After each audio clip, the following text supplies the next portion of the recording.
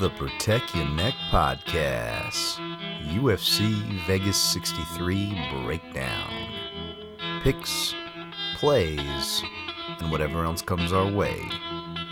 Let's go to work. Hot air hangs like a dead man from a white oak tree.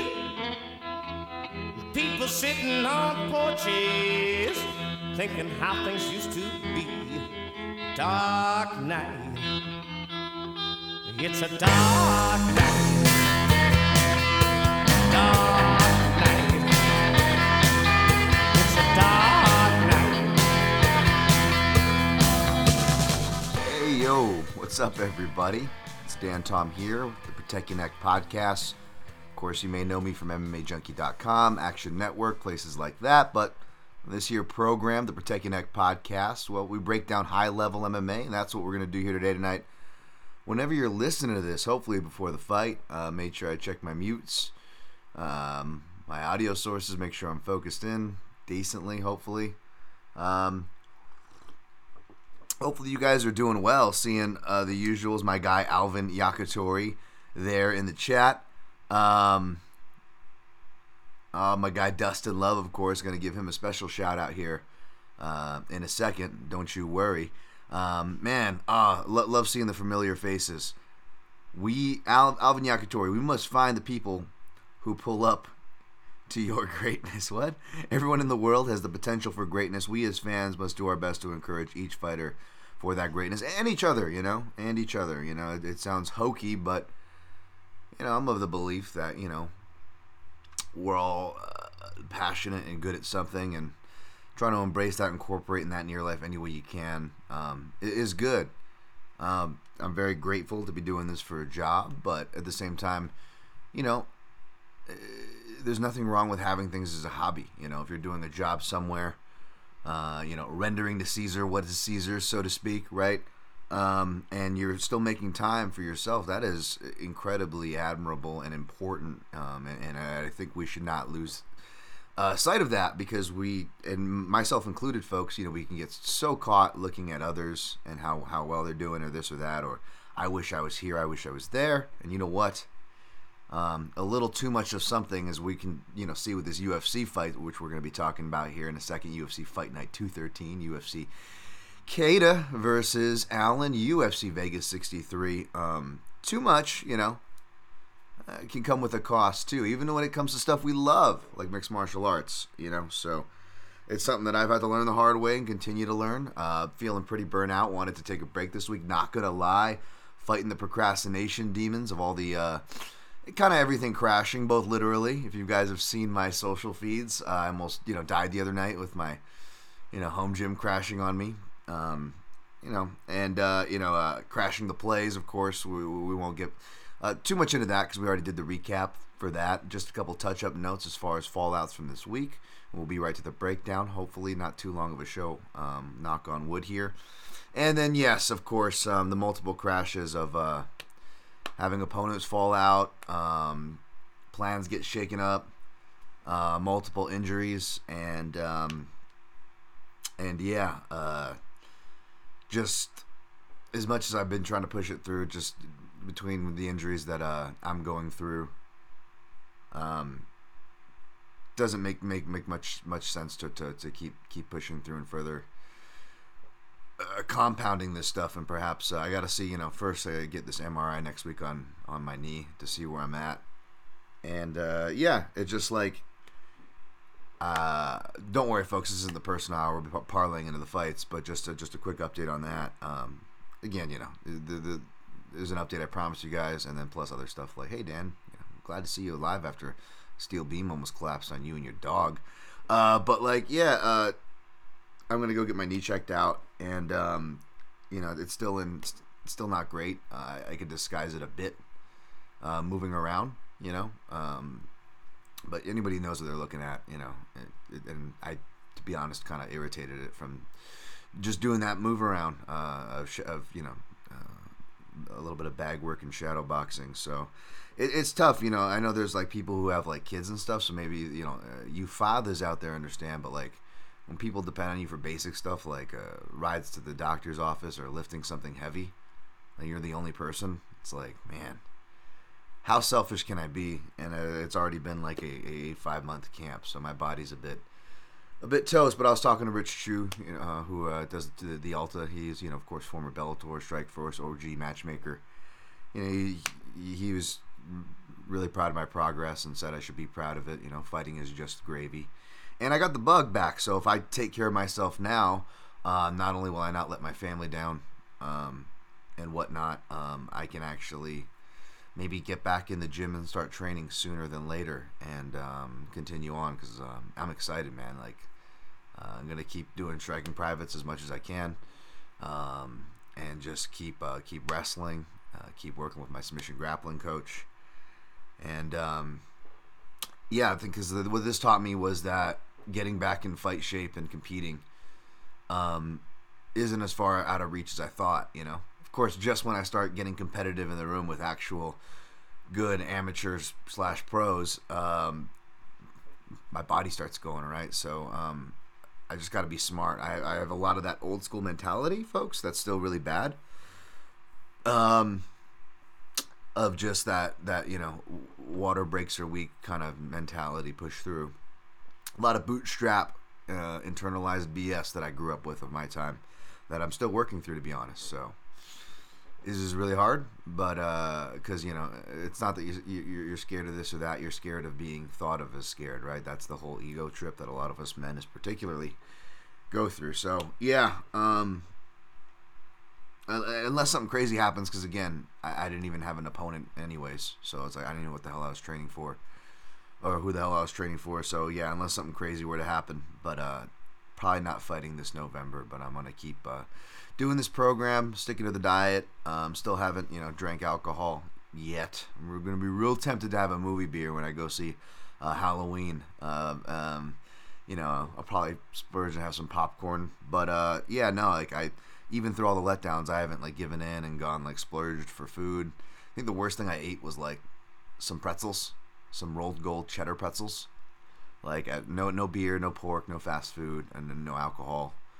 So I want to see how I'm about 3 months of none of those, probably a little over with some of those categories. So yeah, that's the update with me, folks. Let's get on to this fucking breakdown and. Damn, Hulk smash. Yeah, that was pretty crazy. I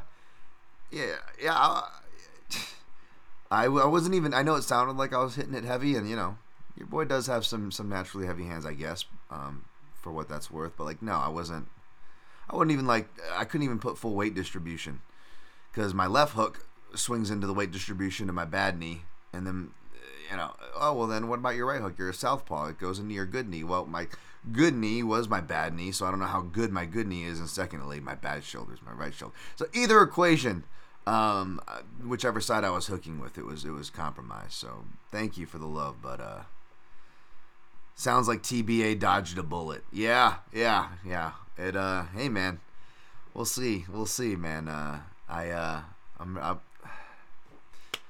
Sucks. I'm really having a hard time with it right now. I don't want to talk about it any longer than I have, but yeah, it's a real letdown. It's been a long-standing thing of mine. I've had trouble just whether it's I've never really had I'm really lucky. I've got a good girlfriend, some solid family members that are left, and whatnot. But I never had friends, family members, significant others ever come to the gym to watch me. I've never been that egotistical guy that really films myself a lot. That was the first time in a while.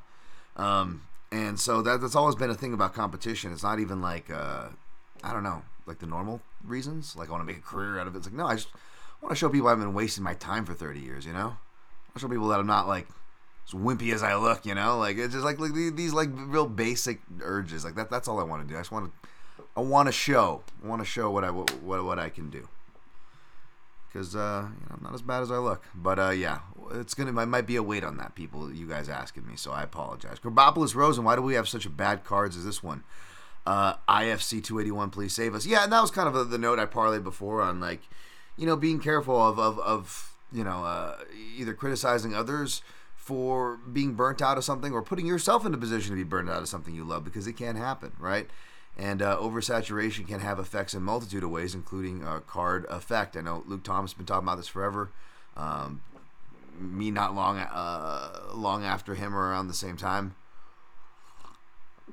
So I definitely don't want to beat the dead horse here on the program. But, like, yeah, I've not been a fan of it. I'm happy for opportunities. Don't get me wrong. I'm happy for all these fighters getting opportunities and stuff. But it's it comes at a cost, as you guys can see. Just Hawk in the building. Sorry to shout for you guys. Just Hawk in the building. RCC Hawk 83, baby. What's up? What is going on, man? Hey, shouts real quick. I do want to shout out my guy, Dustin Love over there, D Love. When I shout out the round 3 submissions, which we have one coming up, that's often for a OG listener. That's Derek Love, Master of Love. So I want to give shouts to him too. But my guy D Love here, Dustin Love, has been a friend of the program, friend on Instagram, just an overall good guy to the community. Helps a lot of fighters. You know, seeing some shouts to Bobby Green. Did he just get released? Oh crap, I think. But like you'll see a lot of UFC fighters spouting the old turmeric tonic there. So I just want to give a love. Speaking of his IG, D Loves _turmeric _tonic, and you can actually go and get the turmeric tonic, theturmeric.tonic.com. And guys, if you and gals and mythical creatures and people of all universes, if you actually go to theturmerictonic.com and you type in code PROTECT15, protect as it's spelled 15, you can get 15% off. It's exclusive to my listeners. So I want to thank D Love, my guy Dustin Love there for that. I appreciate any company that wants to work with me. I haven't really had too many, man, and so being able to just give out a code, as silly as that sounds, or this or that, is pretty freaking cool. To have a customized one, like I feel like I feel like I'm somebody, but no, really. But the other tie into that is not just my own ego or for the show to have a sponsor, but like it is genuinely cool to help smaller businesses, people people doing good things. The code is PROTECT for Protect Your Neck Podcast, but turmeric or however you want to pronounce it, I try not to pronounce too little to the spelling. It is excellent. Ever since I worked at a health food store, I've been a big proponent of it. I have been having to consume it the hard way, which I'm not bummed about. I have my smoothies every day. I cut about a thumb-sized turmeric, as well as a thumb-sized ginger with some other things, some pink salt, some protein, coconut water. Pink salt to kind of counter the adrenals for the coffee that I drink. Get some key minerals there. It is a healthy salt. Coconut oil is a healthy fat. Healthy fats increase the bioavailability of some of the greens that you often throw into your smoothie. So some things you want to go into conjunction. Well, what goes into conjunction great with turmeric to help increase that bioavailability is pineapples, because pineapple contains bromelain. Bromelain is also an excellent anti-inflammatory, and sometimes when you pair things up, it's like a super jump steroid, if you will. Lemon's another great thing to pair up with either greens or the turmeric. My guy D-Love puts lemon and ginger, by the way, well balanced in his juice. But just giving you guys some biohacks here. Pineapple is another great thing to pair with turmeric. Even if you like snacking on the pineapple, maybe snack on some of that pineapple. Drink some of my guy D-Love's turmeric tonic blend, which I may grab a bottle out from my fridge here as we get through this breakdown. And it actually increases the bioavailability for anti-inflammatory compounds. Now, if you want bromelain by itself, some suggest you can actually take the extract.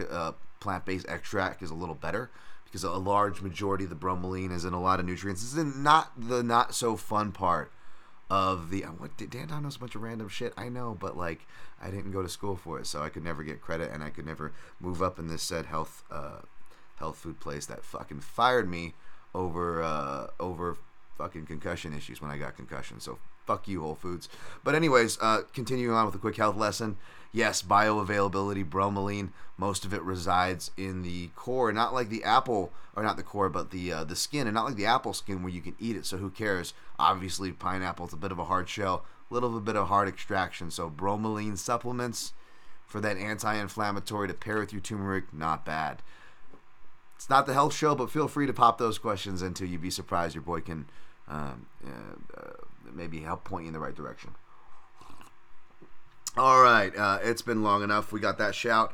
We're about 15 minutes in. Let's get to the breakdown, shall we? We got UFC Vegas 63. Hit me in the chat. I'll be answering stuff along the way. For example, Ghost Phantom here. I'll let him. This is kind of apropos, I guess, but to the general woes of what we do. Ghost Phantom 98. Do you think it's contradictory to watch as much film as we do, since past performances are now always a promise of future outcomes? It feels like it, I know I just said we're gonna get the breakdown. We're 15 minutes in, yeah, it feels like it, especially after this last week, right? Because you can watch all the tape you want, and then I know you don't bet Ghost Phantom, but like from the betting perspective, for example, you can go bet on an injured fighter like TJ, and you're like, oh crap, right? Or the classic Dan Tom perspective, just from that analyst, forget the betting, right? Just from that twist of the knife, which is what I always try to like focus on. Like, it's not the betting. It just, unfortunately, thank you guys, the Pascal R's of the world, who gave me shouts for this on Twitter. Just like when these bad decisions hit, and just like are tallying, keeping tally at home. Like, how many of these are you on the wrong side of, Dan? And it's a lot. And we'll get to actually some close decisions that I was on the right side of, to be fair and balance out. Because again, I got to keep that same energy. And at this point, this is a streak that I don't mind ending, even though we're talking about past year, so it hasn't really ended. But you know what I mean.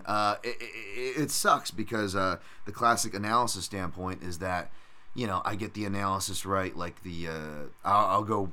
This one didn't suck as bad, obviously, but like, and it's a random one, so I'm not beating the same dead horses. But like, I picked Alistair Overeem to beat Stipe Miocic at, what was it, UFC 203. And I said that, left crosses, shots from the left side, Stipe hadn't been seeing as well. And then since he got eye poked, he's not been seeing right hands as well, by the way. But who knows? We'll see what Stipe does. But I said to watch out for that. Also, the way he shoots his singles are going to, open up for guillotines. And then the body kicks also as well. And then what happens in that fight? Alistair lost, but if you watch the fight, he literally hurts and highlights every point I made in the analysis, but he still lost. So the analysis can be right, and the outcomes, to Ghost Phantom's point, can be fuck all. And you incorporate the old Dan Tom juju in there, and it can be really maddening, man. Like, again, a lot of this, forgive me, folks, I get more anxiety on any card when I get close to my withdrawal limits, which we're talking about, and like, not a lot for some people, especially some of the people that follow this show. But for me, who, bets with like, a little bit above beer money these days, because part of me feels like I have to. That's another story for another day. But even me with my, trying to be careful and conservative and whatnot. Yeah, what was I going to say there? Shit. Sorry. Hitting the head too much, and I'm continuing to. Even me with, with close to withdrawals. And we're talking about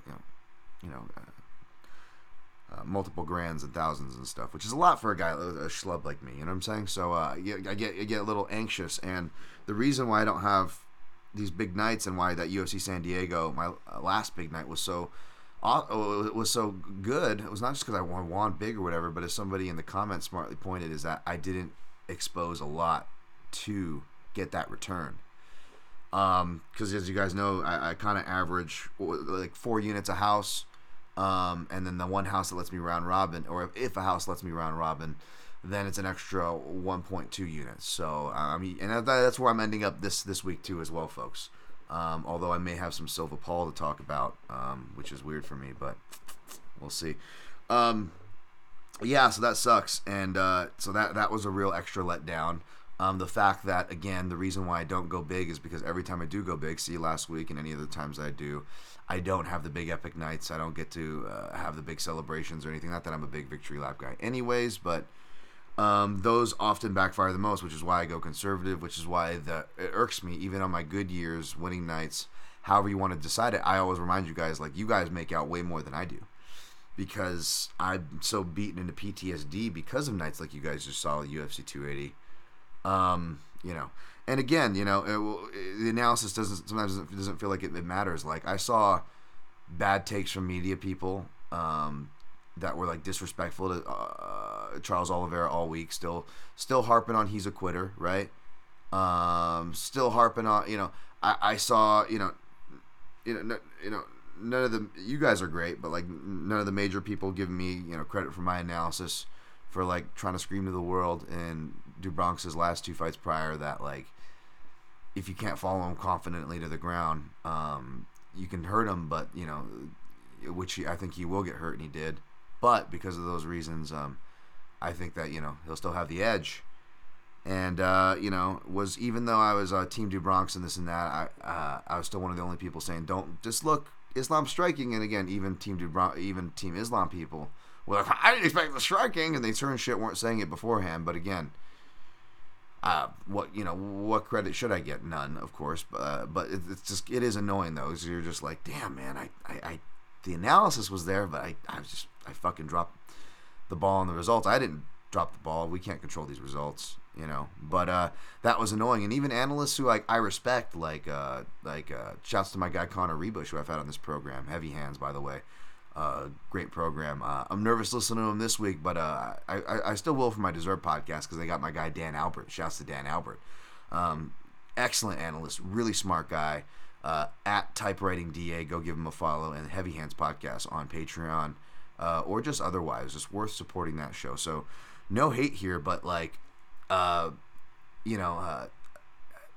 almost felt like, because I had some people hit me like, oh, your guy Connor's like not giving DuBronx any credit. Like, I don't know. I'll get to it when I get to my Dessert podcast. So I listened. I was like, oh man. I was like, and Connor likes to do DuBronx, and I love Connor, so it wasn't disrespectful. But I was like, wow. But I just, I didn't hear anybody touching on any of the clinch analysis that I talked about, And I even heard, good analysis on posture and otherwise. Shouts to Jason Sargis, my guy Sam Yang, Southpaw Podcast, big lover of that show. Supporter, you got to support them on Patreon as well. But like, again, nobody pre or post mentioned my posture notes, and again, I was wrong on the pick. But the crazy part is like, go back and rewatch it, and where's Islam underhooking? Where is he leg reaping? Where's his head sagging off to? It was exactly where I said it was going to be. But DuBronx just never went for one front headlock even threat. Like, even in the Gaethje fight, you look, and even with the striking, and he didn't finish Gaethje with that. But if you look, there's just multiple feeds. He's always feeding. He's constantly, boom, boom, I'm getting hit, I'm feeding. I'm striking you, I'm feeding. I'm in the clinch, plumbing, I'm feeding. I'm collar tying, I'm feeding. He didn't try to feed for the choke once that I saw, and Islam's head was always there. So the analysis was there, but again, the results not. So fuck off, Dan, right? And that's just annoying, It's annoying to be one of the few, and I know Jack Slack, you guys says it too, and it doesn't surprise me because again, he's a good analyst. And speaking of the Heavy Hands guys, they give great analysis when it comes to this as far as body work and stuff like that. Phil McKenzie, another great analyst you should follow. The Fight Site guys, right? All them, they talk about body work. There's a reason why we talk about body work. There's a reason why, more importantly, the fighters who get in there will tell you it's worse than the headshots. There's a reason why when a guy is hurt to the body, we see them almost begging to be hit in the head, and they will admit and confirm that. So that is not my speculation to prove my point here and pontification. No. Straight from the horse's mouth on multiple occasions. Because why? Because body work fucking hurts. And shouts to I think Sean Sheehan's, as far as like, media guys who are in the scoring things giving me credit for that before. I think probably who did one of the better and arguably the best, easily the best, but it feels unfair because they kind of specialize in it, is Couchside Judges. Of course, it's Dan Urban and Scott Fontana. Their recap of Jan versus O'Malley. But man, again, other than, most takes all around was just like, it just turned into, it's hard to get honest takes because it's like, oh, Dan, you're biased. But there's this other bias of like, I don't want to look wrong, Like, again, it's okay to change your opinion, and I respect everybody on the Judge is Gonna Judge thing. Shout out to my guy, Matt Wells, by the way. He does an excellent job running that. But like all the media people change their score from Jan to O'Malley. And what did I tell you guys? That it was, and again, the annoying part is, bets aside or analysis aside, I'm always talking about these things. And again, the controversial scorecard. Oh, the guy that did the meaningful leg and body work was on the wrong side of the scorecards again. And again, it's not that, and I'm not even like one side about this either. I'm not like, oh, the judges are twiddling their mustaches and they hate body work. Like, no, I give them full credit now, and I make sure when I bring this argument that I'm giving them credit and in conjunction with the criteria. But the fact is, I always talk about human nature bias, which is crazy, and no one ever fucking talks about what I'm talking. So many media members that I respect too, I'll have conversations in private, and I'll talk to them, and I just feel like every time I bring up this body work and these things that I keep repeating to you guys and the analysts get and the actual fighters get, I just get maybe a couple word answers from my media contemporaries. Which is constant. I don't know if I just fucking give that asshole vibe, whether I'm like in work meetings and I'm like, speaking some truths or something. I just, everybody fucking quiet as a church. Quiet as a fucking church. So I don't know, man. I give my media contemporaries respect and shouts constantly, more, much more than the majority give me, but you know what?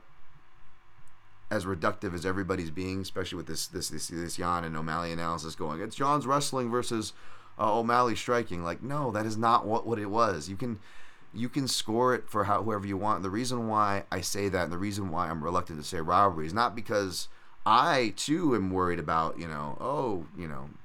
how I look, which is a common criticism you can throw amongst media members, right?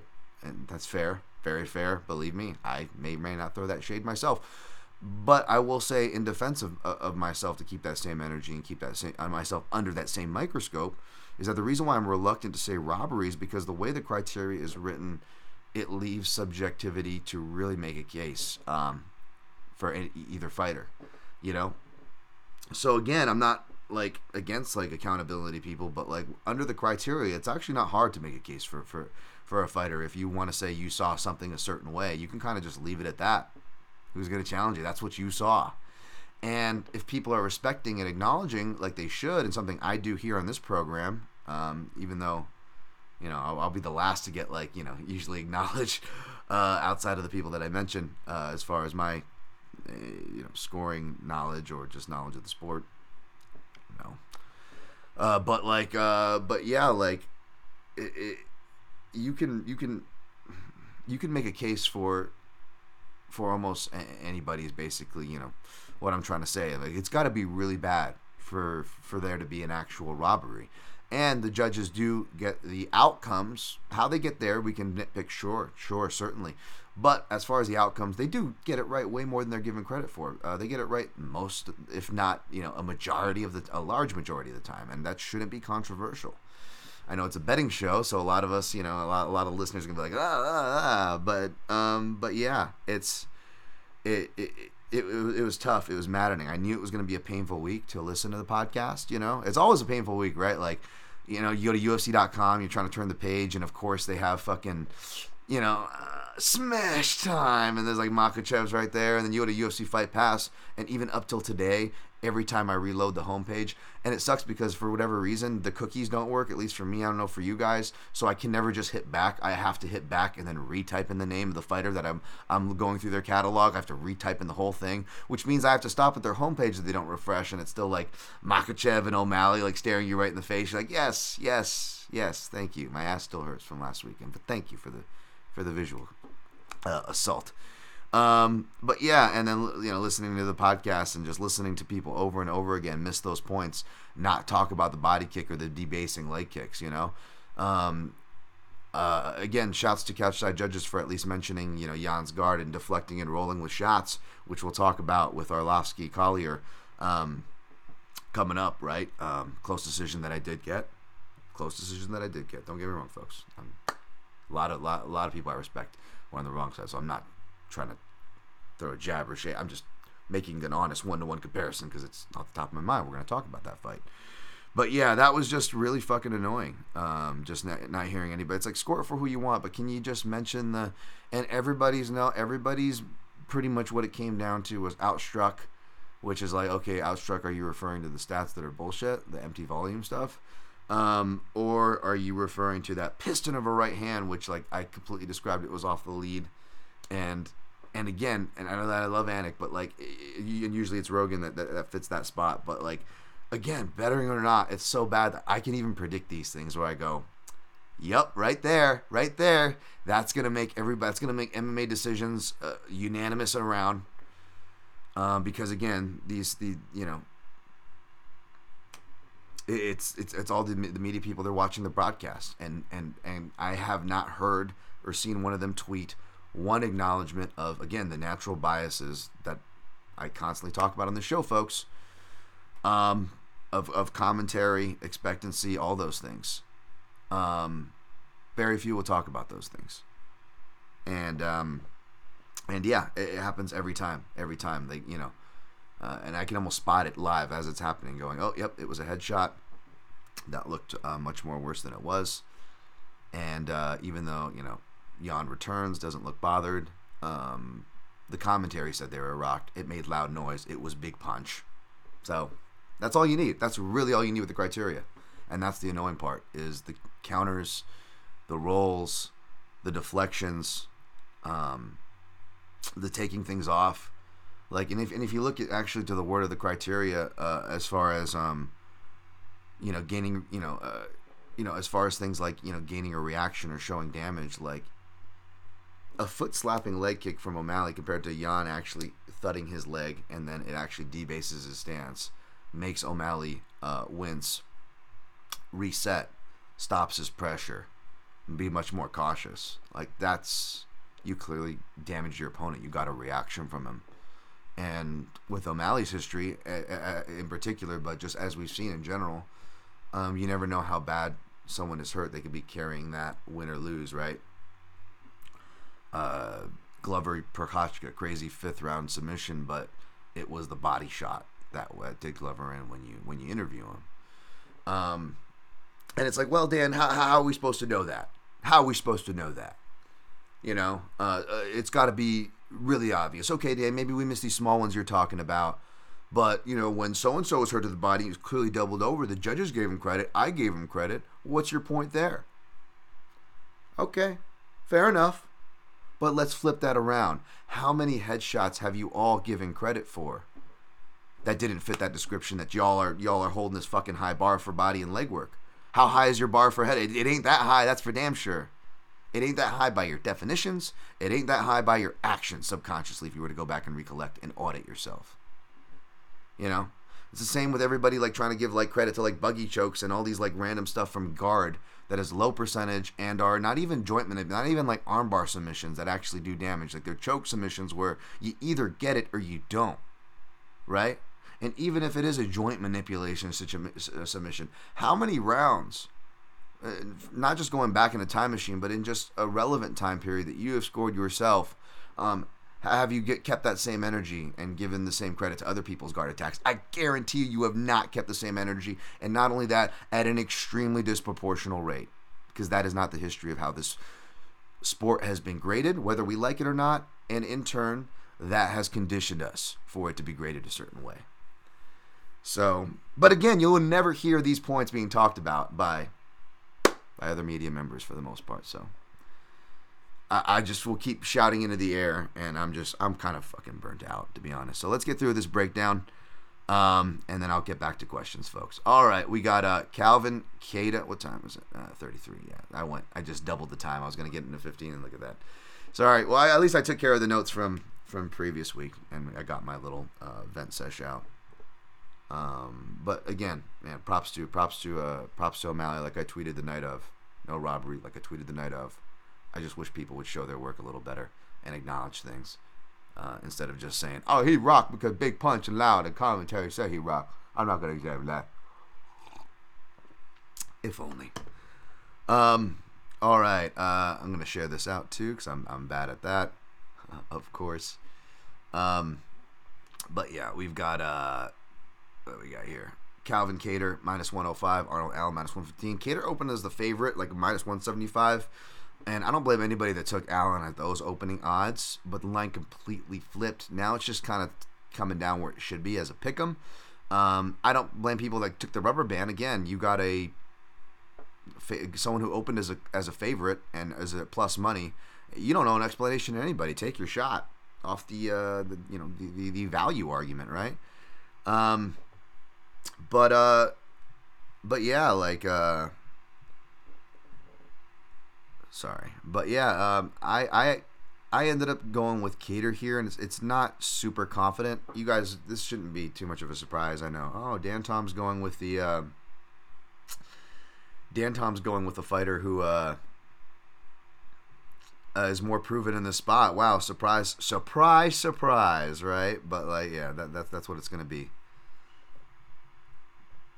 I'm gonna share this out. Sorry, this new button. I feel like everything got new buttons. Did Elon Musk buy everything? Because I feel like not only Twitter is different, like YouTube recently changed up their shit, and it's got me all fucked up.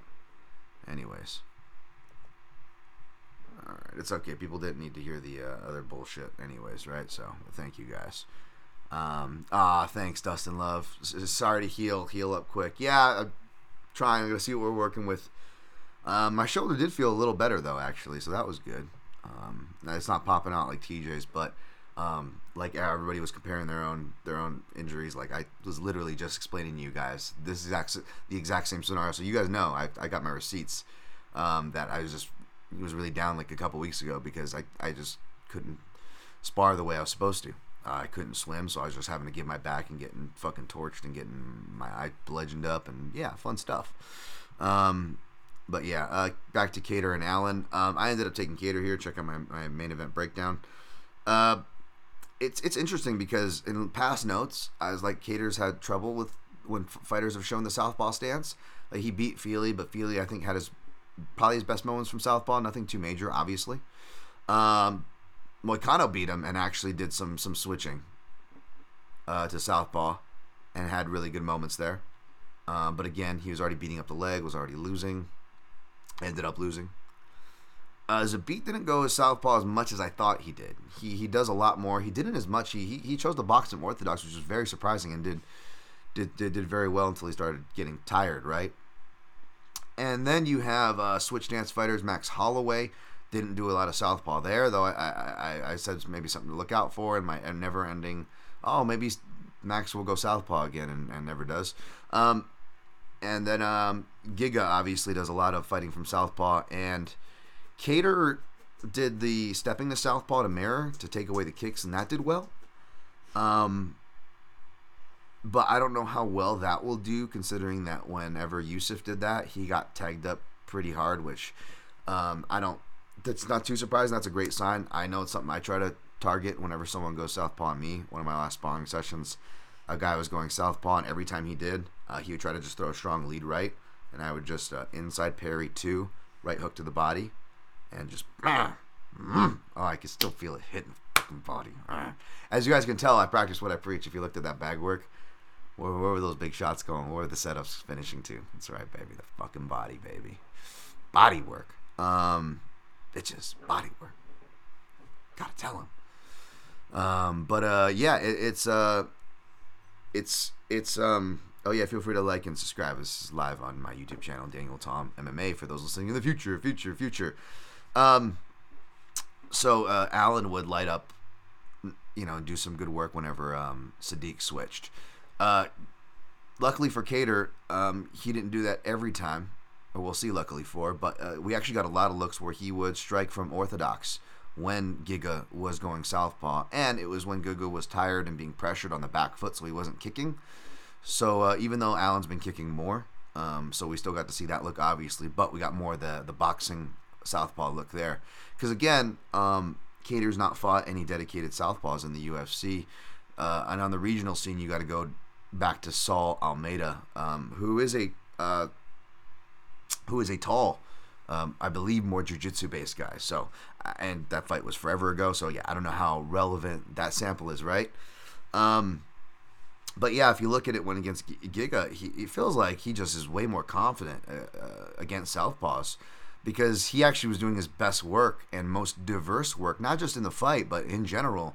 I know he seemed to have planned to be adding in more elbows, like the spinning counter elbows. But those also came from the open stance more when an opponent goes southpaw. His uppercuts and knees, which is you really got to be feeling somebody to do that. You're finding your range at that point, and that's usually Kattar's MO. When he's comfortable, you'll see him throw out some uppercuts. And I know Giga is not the same, nor as good or as slick of a boxer, especially from the southpaw stance. He's a better boxer from his orthodox stance and a better kicker from his southpaw stance, Giga is, than Allen, right? But still, that going off what we can here. So maybe Allen does throw Kattar off, right?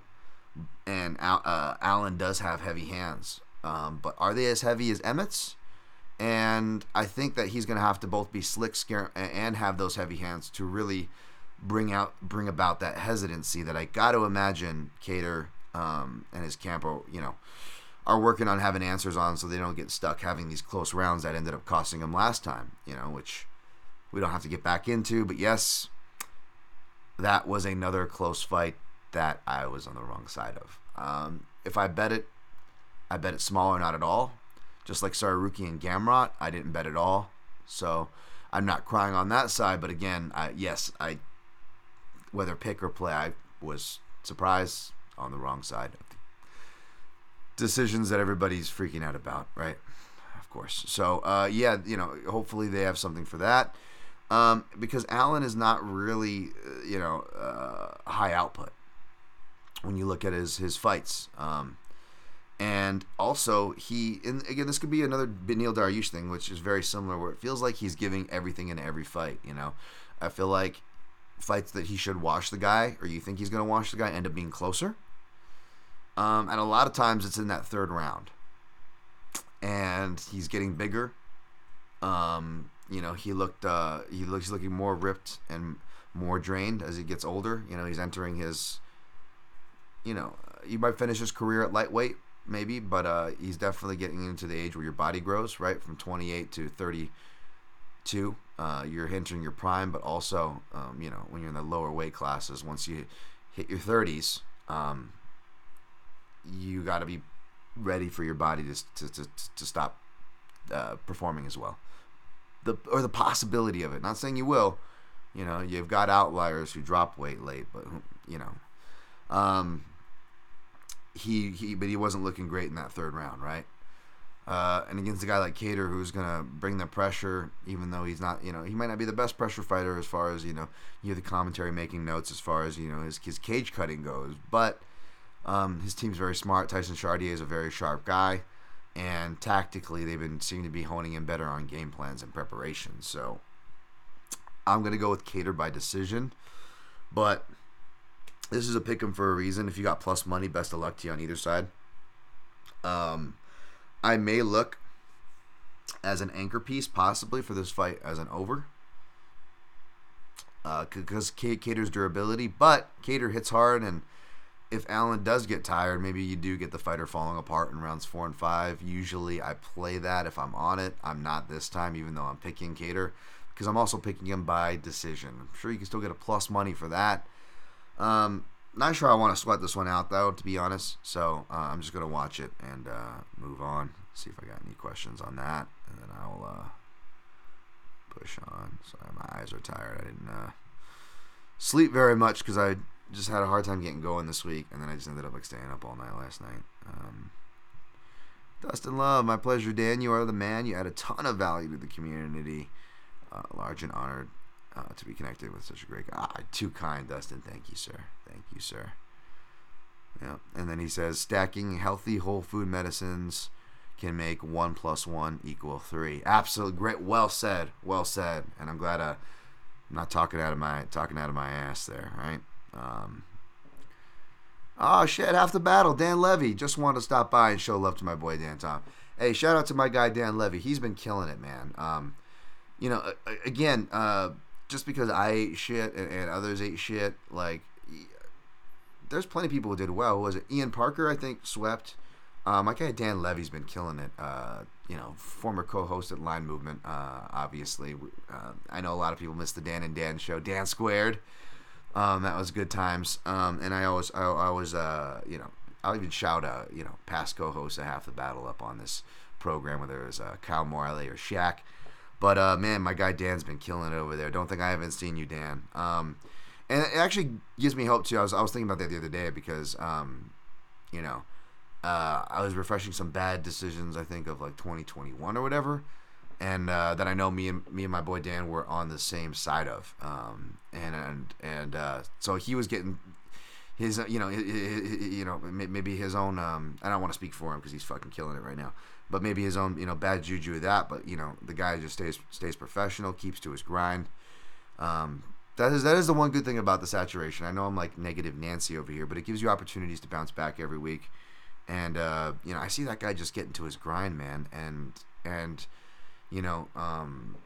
whether it's close, near, far, wherever you are, a win is a win, and the guy's been getting those dubs. So that inspires. That helps inspire me. Who else did well? Someone else did really well too. I think my guy Brian Big Gun Petrie did well too. I think he must have. He was on O'Malley. So again, just like I said the night of, man, no hate to anybody cashing the tickets or whatever. I'm more of a man of principle, and what ruffles my feathers is like people not talking about body work and like showing their work, kind of a deal. But yeah, man, shouts to everybody who won, and especially if you're a good winner out there. When you get one, and you're not shitting on others. That's why I always try to say, even when I'm saying like, oh, glad I dodged that bullet or this or that, or why would any, I try to like walk it back and remember like, listen, there's fights where like, we'll talk about Collier or Arlovsky. I was on the right side of a lot of people I respect were on Collier.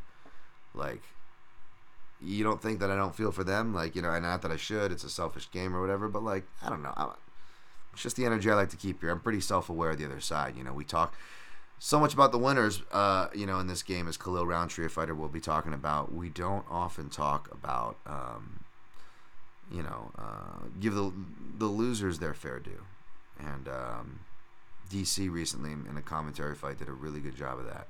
I know he gets a lot of crap, but he did a really excellent job of talking about how good. I believe it was Nick Lentz versus Arnold Allen, to get back on track here, on how good of a fight Nick Lentz, and giving him that credit, even though he was clearly down in the scorecards. He was making a competitive fight. I don't think we do that enough, so shouts to that. Shouts to my guy Eric Betts Fights. Shit, I'm late. Been looking forward to this one. Let's get it. Dan and chat. What's up? But yeah. All right, let's go down to the co-main event. Max Griffin minus 190, Tim Means plus 160. Guys, I'm in the middle of watching Tim Means, Kevin Holland round one. You're gonna have to go to my quick picks and prognostications. You know me, I'm a Tim Means guy, but like, this is tough. And it's hard to know what you're gonna get with Max Griffin.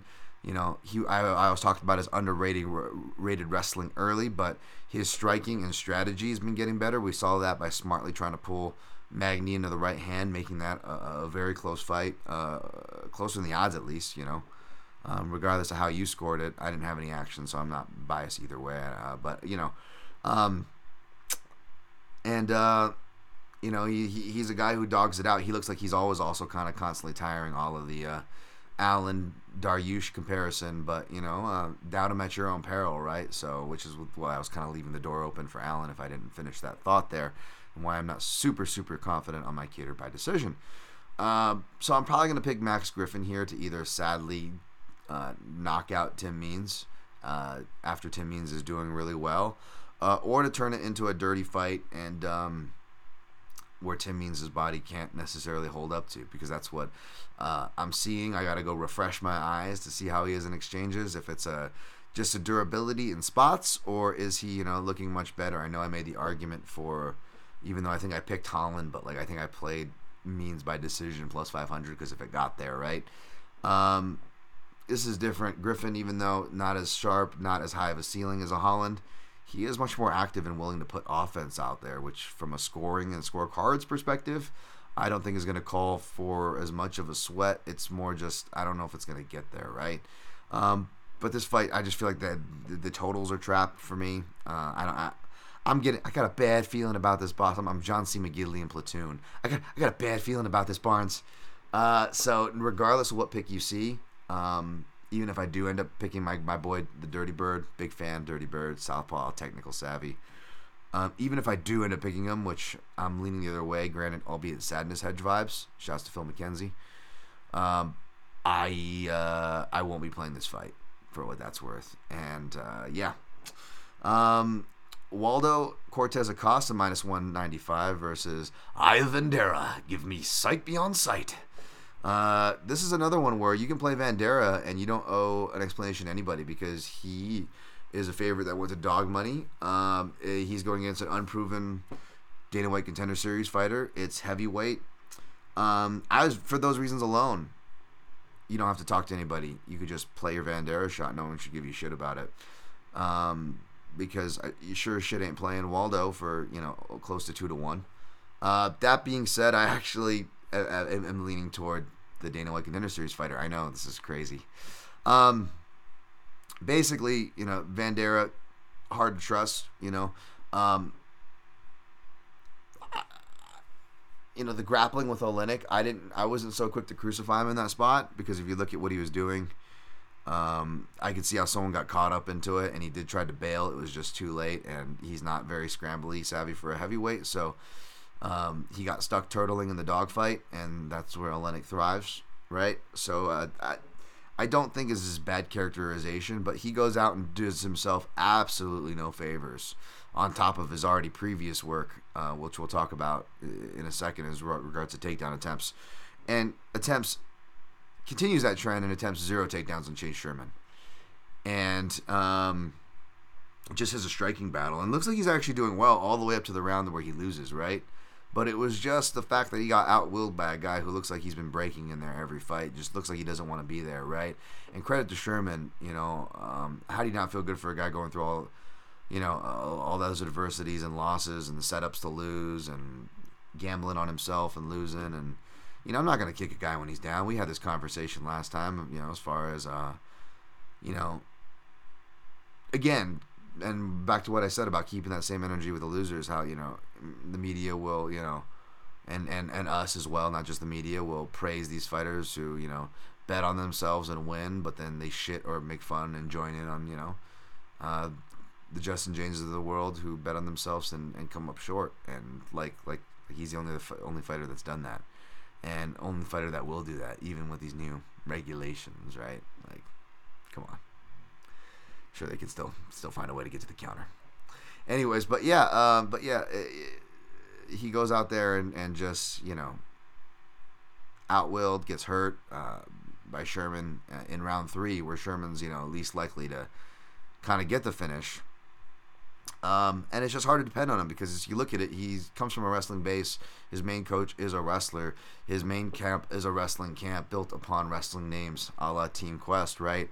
He has a Brazilian Jiu-Jitsu black belt. Like, that alone, like, he should be taking guys down. He's got one takedown, and it's against Harry Hunsucker, and it almost looked reluctant at that because Harry Hunsucker initiating the grappling with a figure 4 or double wrist lock, Kimura lock, and just kind of asked to be taken down.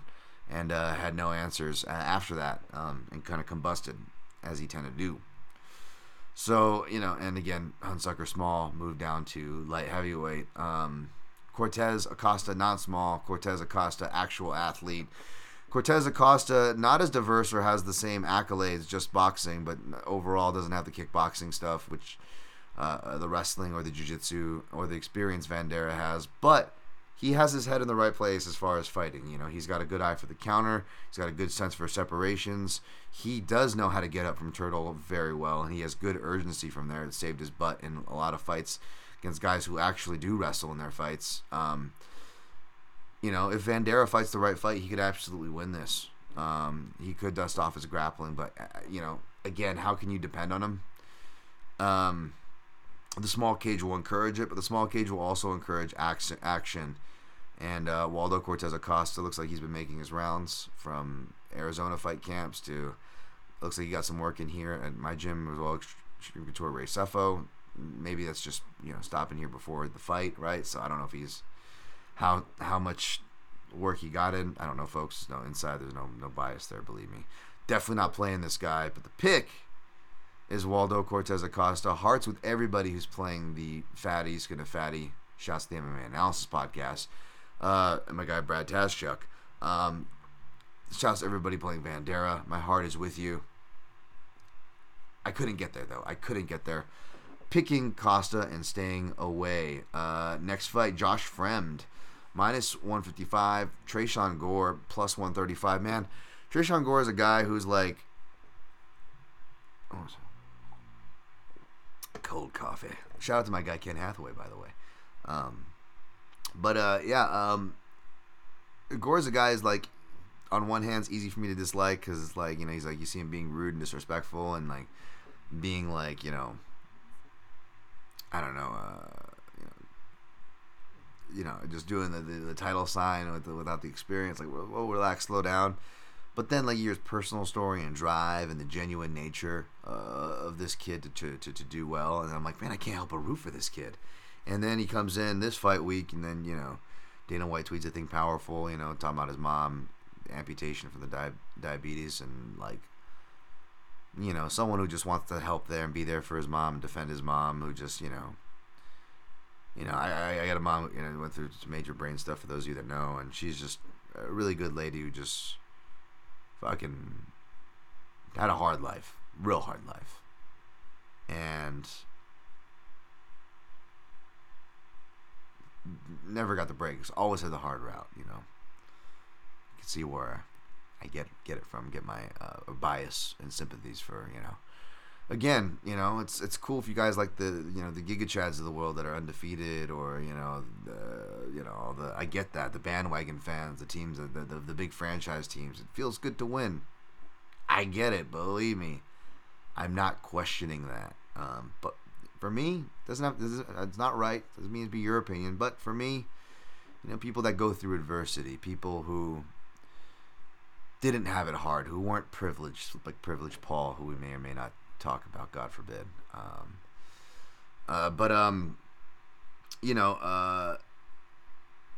Yeah, those stories, you know, the people who just, not just from a socioeconomic, from the favelas, you know, like Du Bronx, but like also biologically had the cards stacked against him, was not an athlete, you know. Wow, Dan, why is that relatable? You know, of course, because I'm not an athlete. Medical stuff wrong with them, you know. The people who persevere through that, so like, that shit gets me going, man. That shit inspires me, you know. You know, hey, nothing beats a winner, especially when you're betting, right? Who cares about all that stuff? A winning ticket's a winning ticket. But yeah, being honest, yeah, man. So yeah, I get that, man. I can't help but root for Tresean Gore in this spot. But when I looked at his style and broke him down, I think I broke him down even more in depth. Looking at his regional stuff, just was not impressed. You know, you look at his injury, doctor stoppage. He really only has one KO, and that's in the Ultimate Fighter house against a guy who I believe is winless, right, in the UFC. Not even here. No offense to Urbina. But and it's hard to take from the tough house because everybody's out of their element. Most guys are out of their weight classes, right? They're away from their coaches, cutting weight multiple times. You really can't take too much from the show. So you know, Gore, just again, it's low output. I think the leg kicks are going to do well. Josh Fremd is very long and shows damage there, and shows that he can been hit there. He does try to check and avoid on occasion. Obviously, he's working with Factory X Muay Thai, Mark Montoya. Great camp, has been there for some time. Dude's an athlete, trains at Elevation. You can tell he used to play baseball himself. Another baseball player like Waldo Acosta is Fremd. And you can see he kind of hopefully he's getting it coached out of him. You see it less and less, but he'll occasionally throw those wild overhands like he's throwing a baseball. It's like, ugh. But other than that, looks good. Looks like he had his confidence shaken up, which is understandable against Hobocop. But hopefully the fact that Hobocop is doing so well, you know, and again with his, you know, his other loss to, which was short notice against an actually really good guy, Fluffy Hernandez. Again, these will age well, so hopefully it does in his mind. But yeah, unless Tresean Gore lands the perfect shot on him, these guys could left hook each other. Like both of their knockouts they do have. Gore's best shot is his left hand, and that's where his knockout comes off of a left hook. Fremd's most recent knockout prior to Hobocop, he lands a similar left hook because it's a decent shot for him as well. Gore's listed as 6 foot and only an inch shorter in reach. Maybe he is only an inch shorter in reach, but he's at least 2 inches shorter. Gore is definitely 5'11", and Tinder hiding 6 foot. He's probably 5'11", closer to 5'10", side of 5'11", too. If I would even go so far as to gamble on wager on that. Whereas Frem 6'4", not that height is everything. You'd have tall guy defense, but Frem actually looks like he's again really moves well for his height because he's athletic and then is schooled pretty decently in the striking and only seems to be improving. Also a willing wrestler, wrestled all 4 years in high school, is a Brazilian Jiu-Jitsu purple belt, and Gore is a brown belt, and he's trained with the Lima brothers, so it's like, okay, he's probably got good Jiu-Jitsu. Looks like he's got natural wrestling, can be difficult, get that first layer, you make him work, maybe he gets tired. He definitely has that kind of look that past opponents have accused on him, like he's afraid to gas kind of a thing. So yeah, Frem is training with the guy who just beat him and who already made that read, whose camp already made that read, Cody Brundage, same camp as Josh Frem, to push a pace. Except I believe that Josh Frem is much more equipped to push a pace from multiple ranges, long range obviously because he's long, but again he's got a bit of a wrestling background, not as accoladed as Brundage, but almost as willing, arguably. Whether he hurts guys or he's getting hurt, he'll still go for the takedown. Plus the small cage, plus the encouragement to do so against a heavy hitter who wants to conserve his gas tank. Yeah, I like Josh Frem here, and I think we got a discount on his line. He was open as high as minus 220, so when I saw him go down to minus 144, which I got in one house, but my official line's going to go out at minus 150. You guys know me. I always give the highest. I'm not trying to Tinder hide it here. I'm not trying to lie about my size, as us guys tend to do. I'm secure with myself. I'm secure with the number I got, minus 150. I went 1.5 unit to win one, and then I ended up liking Frem by sub. Shout out to my guy AB Aaron Bronstetter. I think he also likes that. I'll see if when I talk to him on our pre-show this week if he ended up pulling the trigger on that. I did Frem by sub plus 800, 0.33U. So yeah, some decent exposure here, but against the guy who I should be rooting for, right? My heart's with. But again, I feel like Frem is actually pretty decent, man. Watching him on LFA, and then I like this spot for him. I think this is a really tough fight for Gore. I think Gore got here too soon, and yeah, so. Josh Fremd. Maybe I should have paired him up with someone else who I'm looking to parlay, and I maybe can't. Maybe it would have made more sense to just expose a unit on both of them because I feel really good about that fighter when we get to it. But we'll see. We'll see. I'm not going to do it now because I'm already exposed like a pervert, wearing a trench coat outside of a Sunday school. So we'll relax. Jesus, Dan, the hell of an analogy. Next fight, opening the main card. That's right, 205, baby. We got the Joe Silva fucking dark match. The Vandera Costa, and then we've got all the lightweight matches that should be leading in and opening the main card. Yeah, they're in the dark spot. Like, this is a fuck you, Joe Silva card formatting. Like, you know what I want to do if I had more time in my life to like actually do things? I would do like a gimmick where I would go, I should reformat every card for like the real format, and like just to shit on the matchmakers to show that you could still spread out talent or whatever, but you can just have a nice flow to a fucking card. I don't know what the fuck they're doing with this card formatting. They just don't give a shit. I don't know. Jacoby minus 175, Roundtree plus 150. This is tough, man. My heart's always with Roundtree. I go back with him on the Rock and Java days. Met him back on his 300-pound days when we were in the mosh pit. I had long hair, and I looked like a Native American. And Khalil was 300 pounds, smoking cigarettes. It was good times. And, I was straight edge. And now I guarantee he doesn't smoke cigarettes, and neither do I, but, if one of us is smoking something, probably me, find outside around the corner. Anyways, point is, gonna be rooting for Roundtree here, but I'm picking Jacoby. This is along with Griffin and Means. This is one of the two fights that I have yet to tape on the main card. I wasn't really looking forward to betting those fights, so that's probably a reason why. And again, I'm probably gonna end up picking against the guy that I actually like and or know. So it sucks. It sucks trying to correct and overcorrect this wheel of bias because these fights, as you've seen with my Extreme Couture picks, have been terrible, whether I'm betting on them or not. So, yeah, maybe just don't listen to me on any of these. But, yeah, you guys know me. I've been a big Jacoby guy. He's been a big money train for me.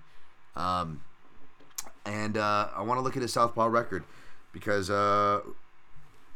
yeah, that was one. I can kind of calculate it right now for you guys live on the spot and tell you this thing's a spot check that I haven't yet, which I will to get an official out there. But it's crafty, right? Because he had 2 stints, then he fought UFC level guys like John Salta, the Salta Dog, who is a grappler.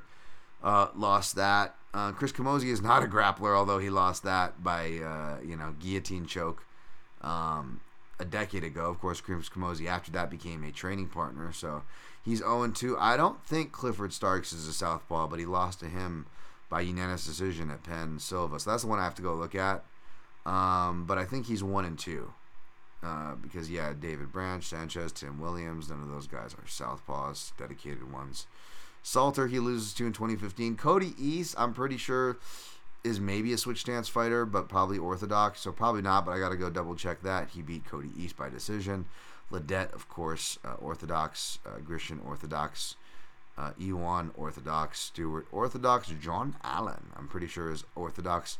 Mikhail Oleksiejczuk, so I'm going to go back and watch because it's relevant, and he was a southpaw, and Jacoby beat him, so definitely got to go watch that. Not for the MMA math, because of course Roundtree lost to Oleksiejczuk, and then he knocked out Da Un Jung. Whereas Roundtree, you never know what you're gonna get with Roundtree, which is fair to say. You can get Bangkok Ready Roundtree, you can get Low Stance Roberson Roundtree, which we had last time. You can get Sweep the Knee Roundtree against Modestus Bukauskas. I think shout to the MMA Analysis. I think that's one of their nicknames there.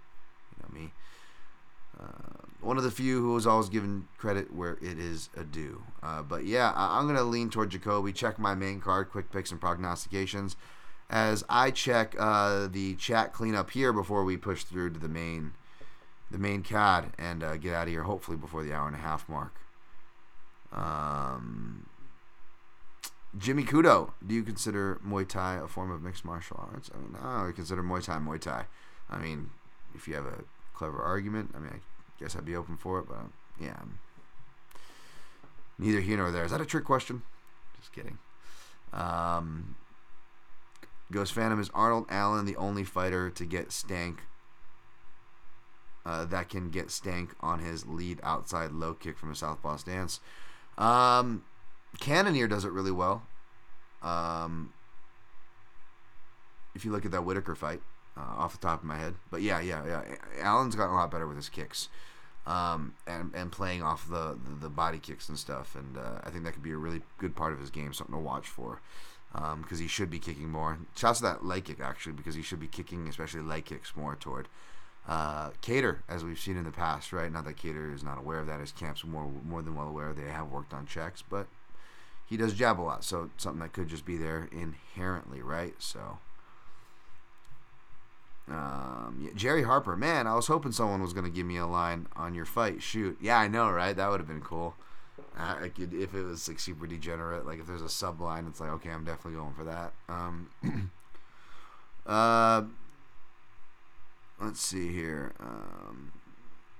James Kendrick, what makes you angry? 1, people who can't keep the same energy about ignoring Asian hates but promote BLM. I've seen that either too much really lately. 2, scoring non-leveraging shots to a fighter who has a back ticket. Oh, for sure, number 2. I just saw something recently. Shouts to my guy Southpaw Sam. I just want to see some. I like seeing unity from everybody. We all should be unity, obviously. But some of my favorite unity is, as an Asian kid who, at one point, just not in a black neighborhood, but like there, I was predominantly hanging out with a lot of black people and this and that, and I stuck out like a sore damn thumb. So believe me, if anybody appreciates Asian and black solidarity, it's me. I love it. And shouts to my guy Southpaw Sam, who actually talked about that. as far as this Karate Punch article and parlaying it with giving shouts to a black martial artist, a notable one. I don't have the name off the top of my head, but go follow Liberation MA and Southpaw Martial Arts. Subscribe to them. Oh, my pleasure, Dan. Oh, thank you. I saw that one already. Yes, sir. Get a couple more. Alvin Yakitori. Outliers are those that have been given opportunities and those who have had the strength and presence and mind to seize them. That's right. And I have tried to keep the strength and present mind, to seize my opportunities. And instead of talking about my bad luck, I'll talk about the good luck that I had of not getting crushed by a beam and not having my dog crushed by a beam. That would have been, God, that would have been terrible. So yeah, let's focus on the positives. Jerry Harper says, I personally think watching tape is important because I learned from the best. Dan Tom, thank you. I don't know about that, but thank you. But I know some good cappers out there that abstain completely from tape and they do just fine. Yeah, that's another annoying part. They can do that and just pass with flying colors. But and it's like maybe I would try that, but I made my niche and have a job where I actually have to write, publish, put my name next to written words, showing my work, talking about my work, doing videos about my work, literally all three of the major mediums week in, week out. So it's kind of hard for me to do that, right? And I don't know what I would be offering you. I'd really have to be depending on my luck at that point. And as I've told you guys, I've tried not to talk about this, but as we've seen now, the cat's out of the bag for those of you following along. Again, part of the reason why I betted so long off the record before I even started doing this stuff, 8 years ago now, even longer than that, was because I'm very grateful for my lot in life, but there's certain things that I have bad luck on. As you can see, repairs with the house, handyman, right? This is the first time I went to go and do a pros and not use family friends, and then I ended up running into old family friends, which is fine because I'm not doing well financially, and they were able to give me a nice deal, but then the roof collapses and I almost die. Food orders, it's just a constant thing. It's just a constant thing. And yes, close decisions in this game. So with the gambling games, when I invest heavily in this. So yeah, it's just what it is. So I'm not trying to do that. So I have to, many reasons I have to do the work. It sucks, but I have to. I'm trying to be smarter about it. Doesn't mean I have to get crazy, and I have shortened the work. I'm not watching every fight from every fighter like I tried to do before. But yeah. Makatu Kyogoku, don't worry, Dan and Ghost about analysis. You guys are almost always correct. Way better than the MMA YouTubers that have wrong analysis but right picks. Yes, but I would rather have the right picks in the bank account. But you were right, yes. Although, believe me, I would much rather have the opposite than calling out stuff nobody does week after week and just being frustrated, being proven right, and not having the wallet, the right picks, or the recognition that others get. But hey, I do appreciate that, though. I'm not trying to shit on you. I'm just being a shithead. Don't listen to me. That was positive. Thank you for contributing to that. You're awesome, Makato. Kyogoku says, or worse situations, those who make excuses about having good analysis despite being wrong, even though the analysis was completely wrong. Yeah, there's always that too. And I definitely don't want to fall into that category, which is why I try to move on and turn the page, whether I'm right or wrong, as best I can. But there's just some things I can't help but say because but almost no one else is really saying it, as you guys know. So thank you for stopping here, and hopefully it's at least helping y'all. Eric Betts Fights. Connor Rebush rules. He does. The MMA Vivisection with Connor and Zane Simon provides some of the deepest and most intriguing analysis out there. I agree. Shouts to Connor and Zane. I love both those guys. It's the reason why they're repeat guests, and I will have them on again. Again, all love here, and I'm never shy to give shouts out. So, and those guys are particular. Pressure and body work melts people. That's right, baby. That's right. As a fan of Jack Slack, Ghost, and Dan Tom, I also love the body work. Preach. And lastly, before I move on here and knock out the prelims, James Kendrick, I have been converted from a fan of headhunters to attrition fighters who play the long game. That's right, man. It deserves more credit. Now, again, from a scoring criteria, you can lose the round while still doing things to win things in a fight. That's an unfortunate truth for us. So being aware of that, yes, but absolutely, that is where my bias lies. And yes, before we go, don't forget to hit that like, everybody. Hashtag get Dan Tom to 2K. Appreciate that, Eric Betts Fights. And Eric Betts Fights is another like and subscribe for his channel, by the way. Following, going to the prelims now, we've got Phil Hawks, minus 175. Roman Dolidze, plus 150. Again, this is tough. Dolidze, I don't know if my guy Nixick will be in his corner. It looks like he worked in Georgia and then kind of worked with the Drysdale faction with Romanov and Misha Serkinov. I'm sure he still pops the neck. See a bit maybe for sparring. Who knows? He's definitely dangerous in live here, so I'm probably going to pick Hawes.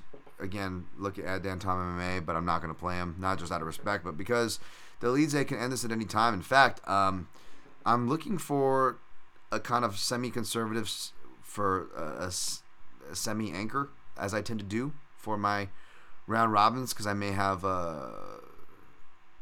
some higher plus numbers, a la Brad Tazchuk style. The man who taught me the trade. Yeah, you know me, I like to throw my conservative bullshit in there. And I'm just trying to do, and it's not much conservative stuff to lean on, by the way. It's like I either throw,